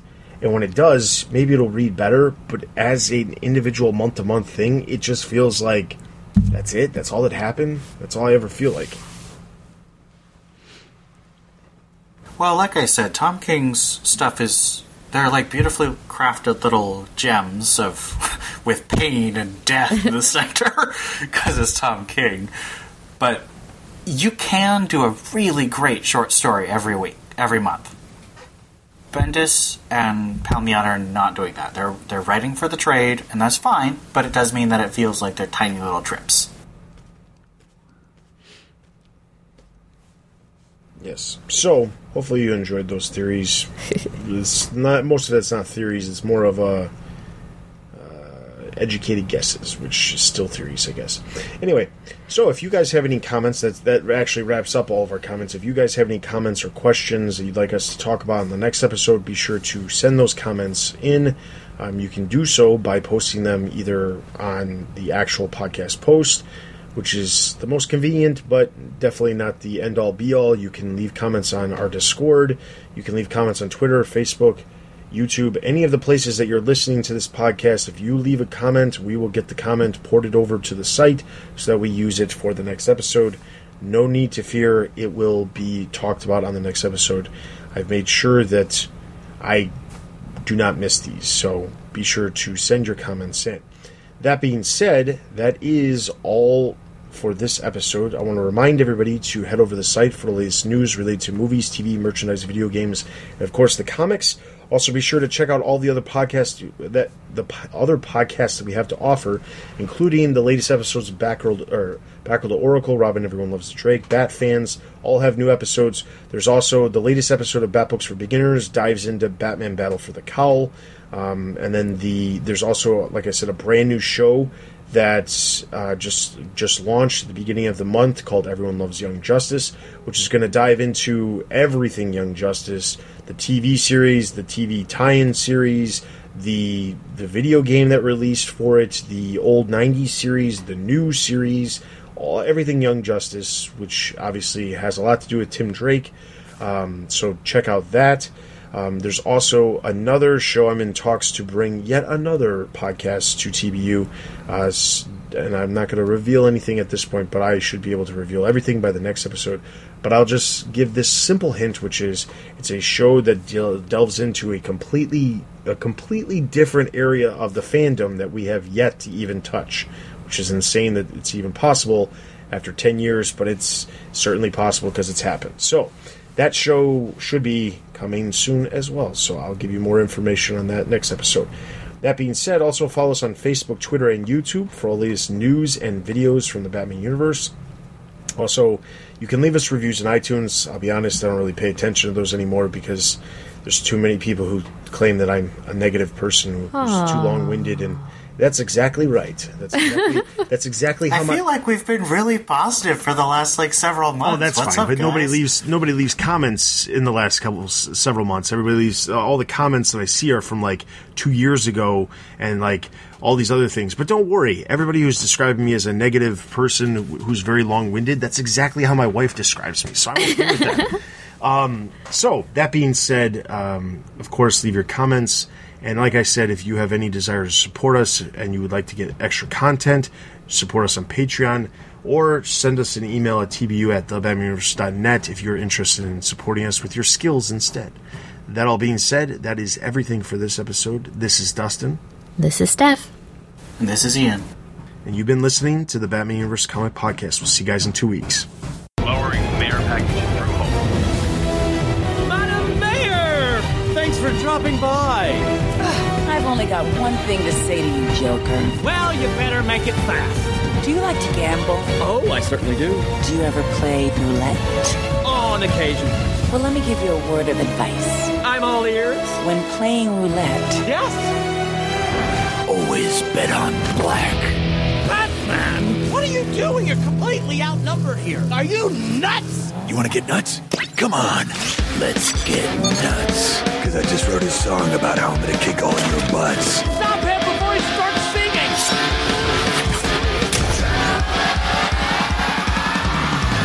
In the darkest night, I make the bad guys fall. There's a million heroes. Computer overcompensate, but I'm the best of them all. I'm on my way, sir. Who has the coolest gadgets? Who has the tricked out ride? Who does the sickest backflips? Batman!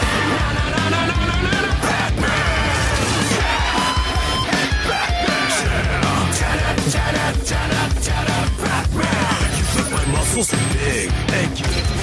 You haven't seen my brain. Ladies, it's okay if you stare. Why? 'Cause I'm a billionaire! Get it together, guys! You're making me look bad in front of Batman! Computer, where's the bomb? The bomb is located at the base of the energy core. What the? I get the last laugh.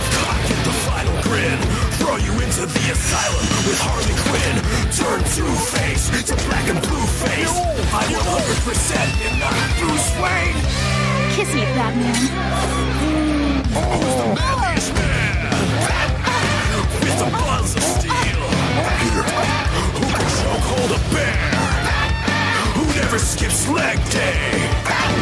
Who always pays their taxes? Not Batman.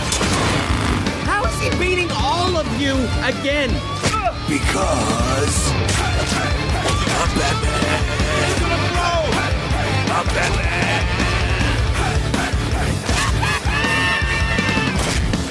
Hi, Batman. So weird to keep running into you.